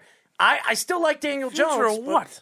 Jack, not that I agree with the Saquon pick either. What? But keep in mind, they also drafted Evan Ingram and Eli Apple. Nah, here's the thing. With Evan Ingram and Eli Apple is Eli Apple, at least their process was good. They wanted to take Jack Conklin, the Georgia pass rush, Leonard Floyd, I think. I don't know if I remember that correctly. Mm-hmm. But they wanted to take a pass rusher or an offensive tackle. They just fell in Eli Apple, unfortunately. They selected him there. But when the Giants, not to go on a tangent, when the Giants took Saquon Barkley, I'm not going to knock, Jets took Sam Darnold. He didn't end up becoming good. Unfortunately, sometimes that's what happened. I'm going to knock the process, though, of taking a running back when you had 4 quarterbacks on the board: Lamar Jackson, Josh Allen, Josh Rosen, Sam Darnold, who could have been franchise quarterbacks. So, you had Gettleman miss that pick. You talk about taking Andrew Thomas, who I think has come a long way this season, but I think it's hard to argue that Tristan Wirfs, Jedrick Wills, and even Mekhi Becton, even though he's injured, they're probably all going to be better than him, in my opinion. So you had some missed draft picks. I think taking Daniel Jones at 6. What a mistake. I thought that was I didn't hate Daniel Jones. I like Daniel Jones. I do. He's just not. I don't think his difference making quarterback, and he's kind of put them in this weird spot. So I think whoever their Josh new GM Allen has to hit on these 2 picks to at least establish a track record. Because if you don't establish that track record, you're going to be gone in 2 years, and it's just turmoil, and it's just nothing's going well for that organization. You got to be able to find that franchise quarterback. If they don't take it this year, if I'm them, I'm taking the 2 best players possible, letting Daniel Jones play this year. He's probably going to have a similar season next year. And then you have CJ Stroud, Bryce Young at the top of next year's draft. Hopefully you can parlay things to get one of them. And now you got some blue chip talent. I love Azeez Ojulari in the second. I think he's really talented. I think Thomas has come along at left tackle. You got some weapons. Kadarius Toney looks like he's going to be a pretty solid player if he can keep his head on straight. So you got some talent there. Their interior offensive line sucks. That's not super hard to fix. I think the defense has some pieces. They haven't fixed in 6 blue chip years. players. And and then afterwards, I think that's when you then address quarterback. But I think 2 teams, Saints, Giants, you have to hit on your draft picks to move in the right direction for the future. We are talking to Sports Illustrated NFL Draft Bible Assistant Scouting Director and writer Jack Borowski. Jack, a lot of Jet fans out here have been taking shots out of Zach Wilson because everybody knew him coming to this offense. A Kyle Shanahan offense usually takes 2 years for a quarterback to understand the lingo of this offense. It's a very hard offense to understand. I think Zach's going to be fine. I think he's going to, when he figures it out, you heard what Chad Ochocinco said this weekend about Zach. He thinks he's going to be great. He just needs a little bit of time in this offense to understand the offense. What were your thoughts after last year's draft with Zach Wilson and obviously Trevor Lawrence, both guys that haven't had great seasons, obviously with 2 rookie coaches? Urban Meyer looks like he's on his leg out of Jacksonville right now, kicking people in the ass. If it's not kickers, it's somebody else, or hanging out with women underage. Who knows? No. And then there's plenty of them in the pool over there in Jacksonville. Robert Saleh, who I think is a good coach, still is got to figure out who his players are, what his players are. What were your thoughts to Zach Wilson being drafted and what he's done so far, and Trevor Lawrence and where he's drafted and what he has done so far? Yeah, with Lawrence, I thought he was the clear-cut number 1 player in last year's draft and well-deserving of being the first pick based off his track record and how safe of a prospect he was. I just assumed he's going to be a top 10 quarterback in the NFL for the foreseeable future. I still see that happening. With Jacksonville, worst organization. I don't know what they're doing. I don't know why they brought in Urban. I don't know what they've been doing for years. I think it starts with ownership is really the problem there. How did they ever think bringing Urban Meyer and Trent Baalke? And just from the get-go, it was terrible. Urban, outside of Trevor Lawrence, literally only drafted guys he recruited out of high school. Tyson Campbell was a top 10 recruit. He really wanted him, so he took him 33rd. I thought that was a terrible pick. Walker Little, another top 10 recruit. He took him 45th. He had played 1 season of college football as a freshman. He took the guy in the 2nd round. Neither one of them has done anything this season. He took a running back in the 1st round when he had James Robinson. He still refuses to play James Robinson. Running backs injured for the season, Travis Etienne. It's a mess. I can't put anything on Trevor Lawrence. I loved him coming out. The thing with Zach Wilson that I just never understood was why – the NFL loves big-time school kids. It's why Bama and Clemson and Georgia kids go high. They love big school kids. You have a guy in Justin Fields who fits the measurables. Won at Ohio State. A 5-star recruit coming out. Seemed like the perfect fit to just be second. And this BYU kid who's not the biggest guy in the world. he comes in and lights up a bunch of terrible teams in a COVID season where the best team he faced was Coastal Carolina and he lost against. And it didn't seem like he was that much like, this kid is the second pick and he's going up against guys on Coastal Carolina who they won, but they weren't the best team in the country. So I just, as a prospect, you watched him, he made some holy cow throws. I just didn't on paper, I just didn't see how, he sucked, because I watched the sophomore film and I thought this kid was a clear undrafted, reminded me a lot of Johnny Manziel. Half the time he's chucking up balls 60 yards, throwing it in between two guys for a touchdown. The other half, he's throwing interceptions against San Diego State to guys who are triple covered. And it just didn't make any sense to me. Then he has this awesome season. So I was still worried. Level of competition scared me. His play outside of structure is awesome. Inside, I didn't love it. And do I worry about him? I mean, I didn't love him coming out, so yes. But, you got to give every player time. Like, you can't write someone off so quickly. Things happen. He goes from being at BYU to now he's in New York. Like, it's a huge adjustment for any person. Like, it doesn't matter who you are, if you're a football player or a normal person. He's got to, lead the Jets. You lose Mekhi Becton for the season. Denzel Mims, I don't know what happened there, but he hasn't been – Michael Carter I like as a running back, but, they don't really have this established ground game. He doesn't have, an elite weapon to throw to. The tight end position's pretty mad. Elijah Moore looks like he's going to be an elite player, but it's still going to take a little while for him to figure out the offense. And you're right. Zach Wilson coming from a small school, but we've seen a lot of quarterbacks, and really in the last 5-6 years, a lot of the great quarterbacks coming from small schools. And we talk about Carson Wentz. He comes from a small school. Josh Allen comes from a small school. Don't come from big-time schools and stuff like that. So we've seen it. Even Jimmy Garoppolo comes from a small town, a small school. So I wasn't worried about where he came from. What I'm worried about is that the fans are pounding on him and hounding on him. Not only him, his family, his mother. And I think it's going to get into his head. And being that he's coming from Utah, he's from a small city, and he's coming to New York, the fans should be behind him so he can figure things out and get his feet wet. And I think they're putting too much pressure on him. And I think this is going to affect him moving forward as a quarterback in New York. It will. And I just never got the pick. Partly, there's a reason Carson Wentz and Josh Allen, they all went highs. You didn't have someone like Justin Fields in the draft. Not that I'm sitting here like Justin Fields was the guy. I think he could have handled New York better. I really just think it's a tough place to play. I think Zach Wilson could be good.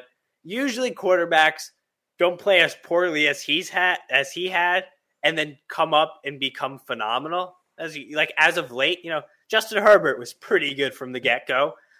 Joe Burrow was pretty good from the start. Tua wasn't. He's kind of turned things around a little bit. But, I think we're seeing, now, Josh Allen even showed more than Zach has as a rookie in a just as bad of a situation. I'm just nervous. The Jets, it seems to be a struggle at quarterback. I think being where they play hurts. In New York City, it's a tough place to play. And he has played really poorly. So, it's not one of those things where it's they just haven't won. Really poorly? He's got no one to throw to. I mean, come on. Corey Davis? I mean, no, I'm not going to think he's a star? And say, I'm sitting here and telling you, I think you got to give the kid time. What I'm sitting here to say is, the Jets fans won't. So it doesn't matter. I know, and that's what's sad. That's what's sad about it. You're absolutely right. No one in 3 years is going to be like, well, you remember the receivers he had to throw to in the offensive line and just, with LaFleur, he needed time to develop.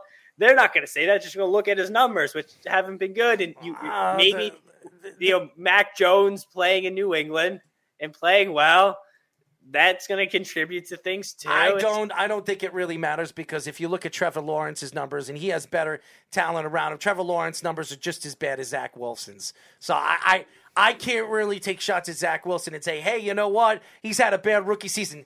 Eli Manning, not Eli Manning. Well, Eli Manning didn't have a good rookie season. Either did Peyton. And either did half these quarterbacks that start off going into a big city and a big situation. And that's why I'm not worried about it. I didn't want Zach Wilson. Everybody that knows me, I wanted Justin Fields. That's the guy that I wanted.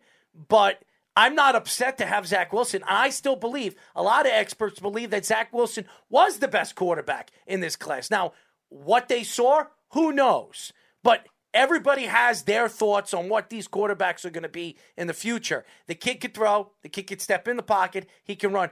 I think he's been very hesitant this year. I think he's been, when he wants to run, you saw him last game. He was running, and then he threw an interception 2 weeks ago. He's running. You think he should be running. He would get like 15, 25 yards. And then he runs, and then 5 yards later, he throws the ball at a running back. It hits him in the back, and it's an interception. I mean, it doesn't make sense. I mean, his thought process has not worked. But again, this is not an easy offense to learn. Everybody says that the Kyle Shanahan, Sean McVay offense is very difficult to learn, especially as a rookie. So I think fans need to give this kid a little bit more time to understand it. I'm with you. Trey Lance, he's in a Kyle Shanahan offense. He hasn't played yet. He looks horrible, by the way. When we did see him, he looks really bad. Okay, Jimmy G don't. Well, they brought Trey Lance in because Jimmy G is going to want money, and they don't want to pay him. He's a free agent in 2 years. Right. So why would you draft a quarterback now? Because obviously Trey Lance didn't have much of a college career. Moving up, they thought that he fit their offense in Kyle Shanahan's offense. But guess what? Kyle Shanahan might not even be there by the time he takes over. So it doesn't matter. It's like, the Jets, it's unfortunate, but you look at, I haven't been overly impressed with Justin Fields, who I liked coming out. No. I haven't It's thought early. he's done anything. It's early. Trey Lance has really done nothing. I think Mac's done well, but I'm not going to sit here and say Mac Jones is the real deal. No, he's not. We're looking at a top 5 quarterback in the NFL. They're sitting at 9 Define and 4. real deal. Top 5 quarterback in the NFL. He just told you. No, that's not. That's elite. What is real deal to you? Top 5, top 7. So so is he going to be an elite quarterback? I don't know, maybe not, but that's what people said about He's a Brady third-tier too. quarterback. He's a third-tier quarterback. He hasn't That's shown. all you need. Yeah, that's true, and that's why the Patriots are in a good position because all he has to do is make those 7-8 yard passes. They catch the ball and they have a good running game and a good defense. You can win like that. So he's a competent quarterback and an accurate quarterback. But if you need to put everything on his shoulder, he's not a Zach Wilson. I believe when Zach Wilson figures it out, I think you could put something on his shoulder, make the throw deep. Trevor Lawrence, Justin Fields. I thought 3 of those quarterbacks, but I did think that Mac Jones was the 3rd best quarterback off the board. Everybody that knows me has said that. I've seen me and do my picks. I thought Mac Jones was the 3rd best quarterback. I thought it was Lawrence, Wilson, then Mac Jones, then... Did I pick Justin Fields? Justin Fields, and then you picked the kid who went to Minnesota. Minnesota, yes. Minnesota. Mond, yeah. Yes. So, and then I didn't think Mills was going to be any good, but Mills has really impressed me this year for the little bit I've seen him with the Houston Texans. So, very impressed with him, too. So, we don't know what these guys are going to be because it takes 3 years for these quarterbacks to develop. Situation matters. Matters early. It matters in general. But there's a reason Mac went 15th. I don't think the Patriots outsmarted the league. I think he's come in and he's been pretty solid, but once you have to pay him, are we looking at Kirk Cousins, Derek Carr, where, is he going to be able to get to that Dak Prescott, Matthew Stafford, which is a little bit above, or is he going to be Tom Brady? There's a chance he's all of that. Guys have looked good and then fallen off. Guys have looked good and continued to improve. I think, it's early with all of these guys to judge them. Do I think some of them aren't helping themselves? No. I think, Zach's not helping himself out there. He's not doing anything that makes you think, but you just never know. And it takes time. So I think it's early and it's going to be early. It's early with every quarterback. Tua was already written off and, he looks like maybe now he's bouncing back, but then, you just don't know. So I think with quarterbacks, it's just the nature of the position. None of these guys, in terms of talent, are outside of maybe Trevor Lawrence, are worthy of going where they do. Most of these guys are way up. Trey Lance played 1 year of football, not even at the Division I FBS level, at the FCS level, where he was good, but he wasn't first round type talent. He went 3rd overall. He didn't play he played his redshirt freshman season, then didn't play for an entire year outside of one game. They played a game against Central Arkansas where he looked terrible, and then he went 3rd overall. So, like, you know, with quarterbacks, they're not worthy of where they get drafted. You're hoping you hit on one of them. It's a tough thing. You're putting them in tough situations. Zach Wilson going from playing teams like Houston and Coastal Carolina to teams that he's playing now, it's going to be a little bit of an adjustment. I think for New York, hopefully he can be good because you guys need some good quarterbacks. I'm not worried about the quarterback position. And I'm going to let you go in just a few moments. I'm not really worried about Zach Wilson because we don't know what he is, and you can't. Jet fans already throw him to the wolves, throw him to the crocodiles because they're like, his rookie season, he's 2-7, he's got 6 touchdowns and 11 interceptions. Oh my God, let's jump off a bridge. Who's he throwing to? That's what I want to know. Who the hell is he throwing to? The great Braxton Berrios. I mean, Braxton Berrios? I mean, come on. I mean, he doesn't have Cooper Kupp. He doesn't have those guys. If he had Cooper Kupp, I guess the routes Jets won't draft again, Cooper Kupp was a freak. He was a freak. You know, very surprising what Cooper Kupp just turned into be as an NFL player. So Corey Davis was supposed to be good. Corey Davis sucks. Corey Davis was one of the more overdrafted players. He stinks. I mean, Elijah and Moore. The Jets overpaid him. Elijah Moore, they drafted Elijah Moore. He looks like he's going to be a good player before he went on IR. 5 touchdowns.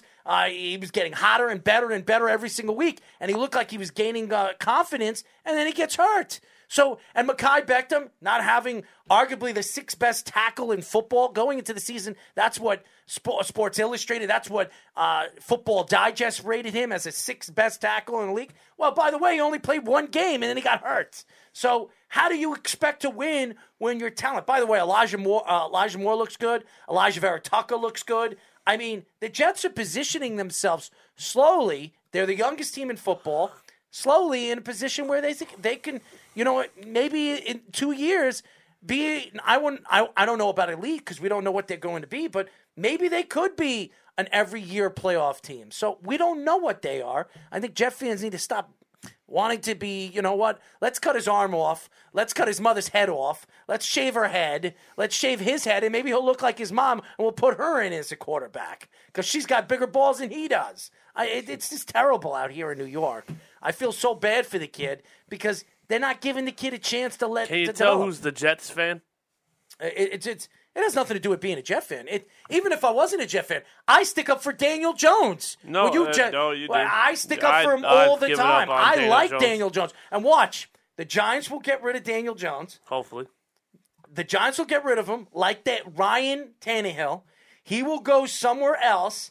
They will use his skills to other teams' advantages, and watch, Daniel Jones will succeed in the NFL. He might not be able to play in New York, you know.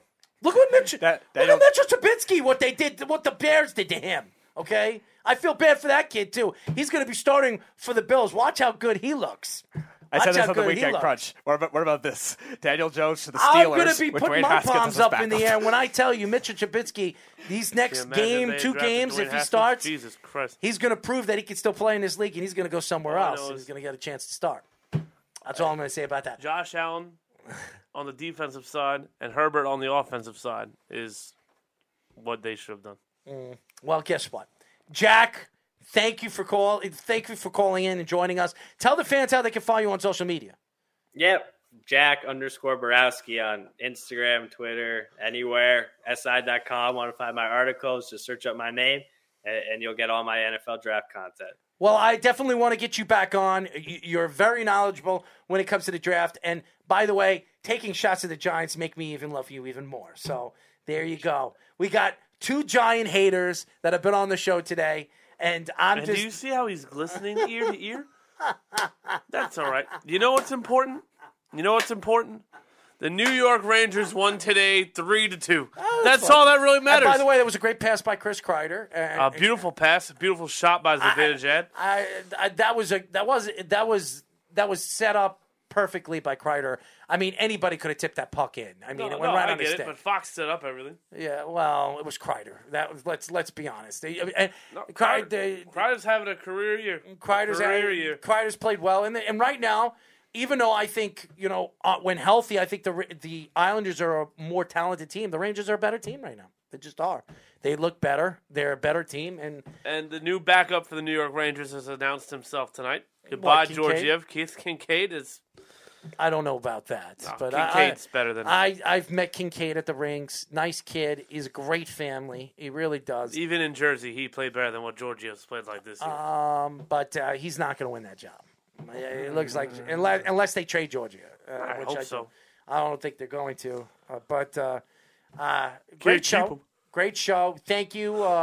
Thank you to the editor-in-chief of The Boys, R.J. Ochoa. And by the way, Jack Borowski, he was awesome too. Right back to both of them. Tell them what we loved them and we want to get them both back on the show. They were really awesome. I really enjoyed both of them. And both of them had very good takes, which we're going to use. Wow, Anthony Edwards balled tonight. I'm sorry? Anthony Edwards balled out tonight? Anthony Edwards is a great player. So yes, he is. Not surprised. 38 points. Not surprised. And he'll be another guy that they'll trade one way or another. Thank you, Alex Rodriguez. No, I disagree with you. I think they're going to be players. I need to trade Damian Lillard. They are, but I remember, do. I'm remember Anthony Lillard. Edwards was the same person who said that he doesn't know who Alex Rodriguez is. That was a bunch of BS. No, I think Alex is going to trade them. I do. Carl Anthony Towns will be traded before the trade deadline. You watch. You think so? Oh, absolutely. He's having an amazing year. I know. They're going to trade him. Remember I said this. He will be traded to the Boston Celtics. And Boston will trade Jaylen Brown. Jaylen Brown will be traded to the Timberwolves. That's what I believe. It's asinine. There's going to be a lot more than that. But no, I know, but they're probably going to get Marcus Smart and probably Romeo Langford with them. But the Timberwolves are going to get a lot more than that. No, I get it, but like a big man as good as Karl Anthony Towns. Robert Williams would probably be packaged in there too. Listen, yeah, it probably has to be him. But to me, I don't think I don't do that. Snug says, thank you to the Beeve for making such amazing coleslaw. Hashtag time to make the coleslaw. Hashtag ban the Beeve. Oh, we didn't even tell Ochoa about his Ezekiel Elliott take. Please, we're trying to forget about that here. What happened? We forgot to tell R.J. Ochoa about the Beeves Ezekiel Elliott take. I think he'd probably jump off a brick. I think he would be out of his mind. He'd probably say, okay, whoever said that is a moron. But thank you to R.J. and obviously Jack for joining us. They both were great. Jack is young, man. Young kid, man. Yeah. Good for him. Good for him growing as a Sports Illustrated writer. I thought you had a joke. Never. No. I give a lot of kids a lot of credit for all the work that they put into this. I know what you were saying, but I really appreciate the hard work and dedication that these kids put into getting where they want to go in this business, and they deserve it. They really do. So shout out to Jack and RJ. RJ winning his competition in 2016, which has really gotten where put him in a position of power and where he is over there in San Antonio, and obviously a Dallas fan growing up. So good for him. Well, that's unfortunate. No, well, because you're a Giant fan. That has nothing to do with that. I just hate all Cowboy fans. I think he was good. I really do. He was a typical homer. Really, what made him a homer?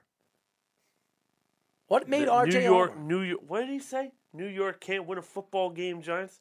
Yeah. Well, he's right. They've won 4 games. Have only beaten one good team. Hold on, though. He's right. They beat one good team this year. That was the Raiders. Yeah, no. You can't argue the Giants' success in recent years because there is none. But what have the Cowboys done? No, I know what you're saying. Absolutely not. The Giants not have won a damn 2 Super thing. Bowls. I understand that. That would be like Jet fans going up to New England and be like, what have you done lately? Like, what? We've won 6 before you've been to 1. What are you talking about? But hey, listen, whatever. But Jet fans wouldn't say that. Stuck says, thank you. No, that's because they have common sense. Cowboy fans don't. That's my point. Stuck says, thank you to Jet fans are just happy that they're in games mode. Yeah, Jet fans are happy that the lights are still on. Stuck says, thank you to Earl for again telling me I say stupid things, and thank you to Speedy for being so fair with Tom Brady. All hail the Brady GOAT. Yeah, well, Snugs, you haven't talked to me in about a month now, and it's kind of upsetting. Maybe thank you. Thank you to Tyler for agreeing that a running back could still win MVP. Thank you. Yeah, well, that's not going to happen, and I can't wait until I tell you I was right again. Anyway, I didn't say he's going to win. I said he should win. He's not. No, he shouldn't. He to me, he doesn't have the numbers to win. You have to have AP type of numbers. He don't have it yet, and until he has 2,000 yards, then we talk. If he breaks 2,000 yards in next 4 games, absolutely, let's talk about him being the MVP. But he's not going to, so it's not going to happen. And by the way, if you were to ask me who's having a better season, him or Cooper Kupp, I'm saying Cooper Kupp.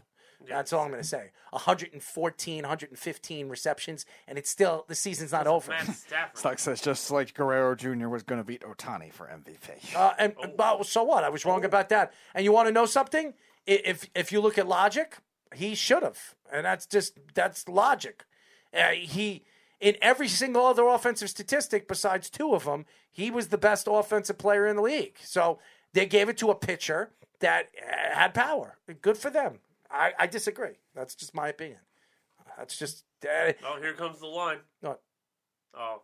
What? What's my... I thought the line was coming. What was the line? You and Beeves' famous line. What's the line? It's my opinion, and that's that. I never say that's that. No, I'm trying to think. That is true. No, I'm trying to I don't know if the Beeps ever said that's that. No, I'm trying to think of exactly what they I said. say that's my opinion. No, but it's my opinion, and what is the You know what your favorite say? line is? I'm Can we 6-0. go I'm 6-0, which I don't know where 6-0. you're like more 0-6. But anyway, 6-0 about what? Thinking that you're always right. Anyways, I am always right. No, you're wrong. Stark says, just a historic performance we haven't seen in 100 years or ever, not MVP worthy. No, kiss my ass. No. Anyways. Well, good thank night, you. good day, goodbye. Thank you to RJ. Thank you to Jack for joining us. We'll be back tomorrow. Who do we got, Speedy? So tomorrow at 10 p.m. we have two basketball gets tomorrow. 10 p.m. Clutch Points NBA writer and the head of video department Calvin Fong. Tyler, you're like this. He also used to work for the Golden State Warriors. Hey, finally somebody with class. And 10:30 p.m. we have The Athletic and Wieden & Kennedy copywriter and NBA analyst Trevon Edwards. Oh, finally Trevon comes on the show. So happy more that Tyler has a finger up his ass. That's it, ladies and gentlemen. Shout out to all the fans that listen to us every single week. And no, Curry will not win the MVP. Guarantee that. Well, you guys will argue about that tomorrow, I would imagine. I will guarantee that. Remember I said that now, because... Speedy, did you get the Lamar Jackson thing so I can win? Oh yeah, I have the clip. We'll play it tomorrow. Speedy, guess who's going to be owing me $500? Tyler, aka Mothball Harrison, another guy that's. Lamar Jackson MVP. Yes, you did. You put him in your top 3. That's a fact. Yes, you did. Yes, you did, and you claimed that you didn't. And don't take back what you said because you did, because we can take it back from the show that you did say that. Anyways, and you bet me $500 on that too, by the way. We will be back tomorrow. Shout out to all the fans that listen to us. Stay tuned, as always, when you listen to us on our app, iOS, WWSRN, or Android Worldwide Sports Radio Network. Good night, everybody. It's the Worldwide Sports Radio Network.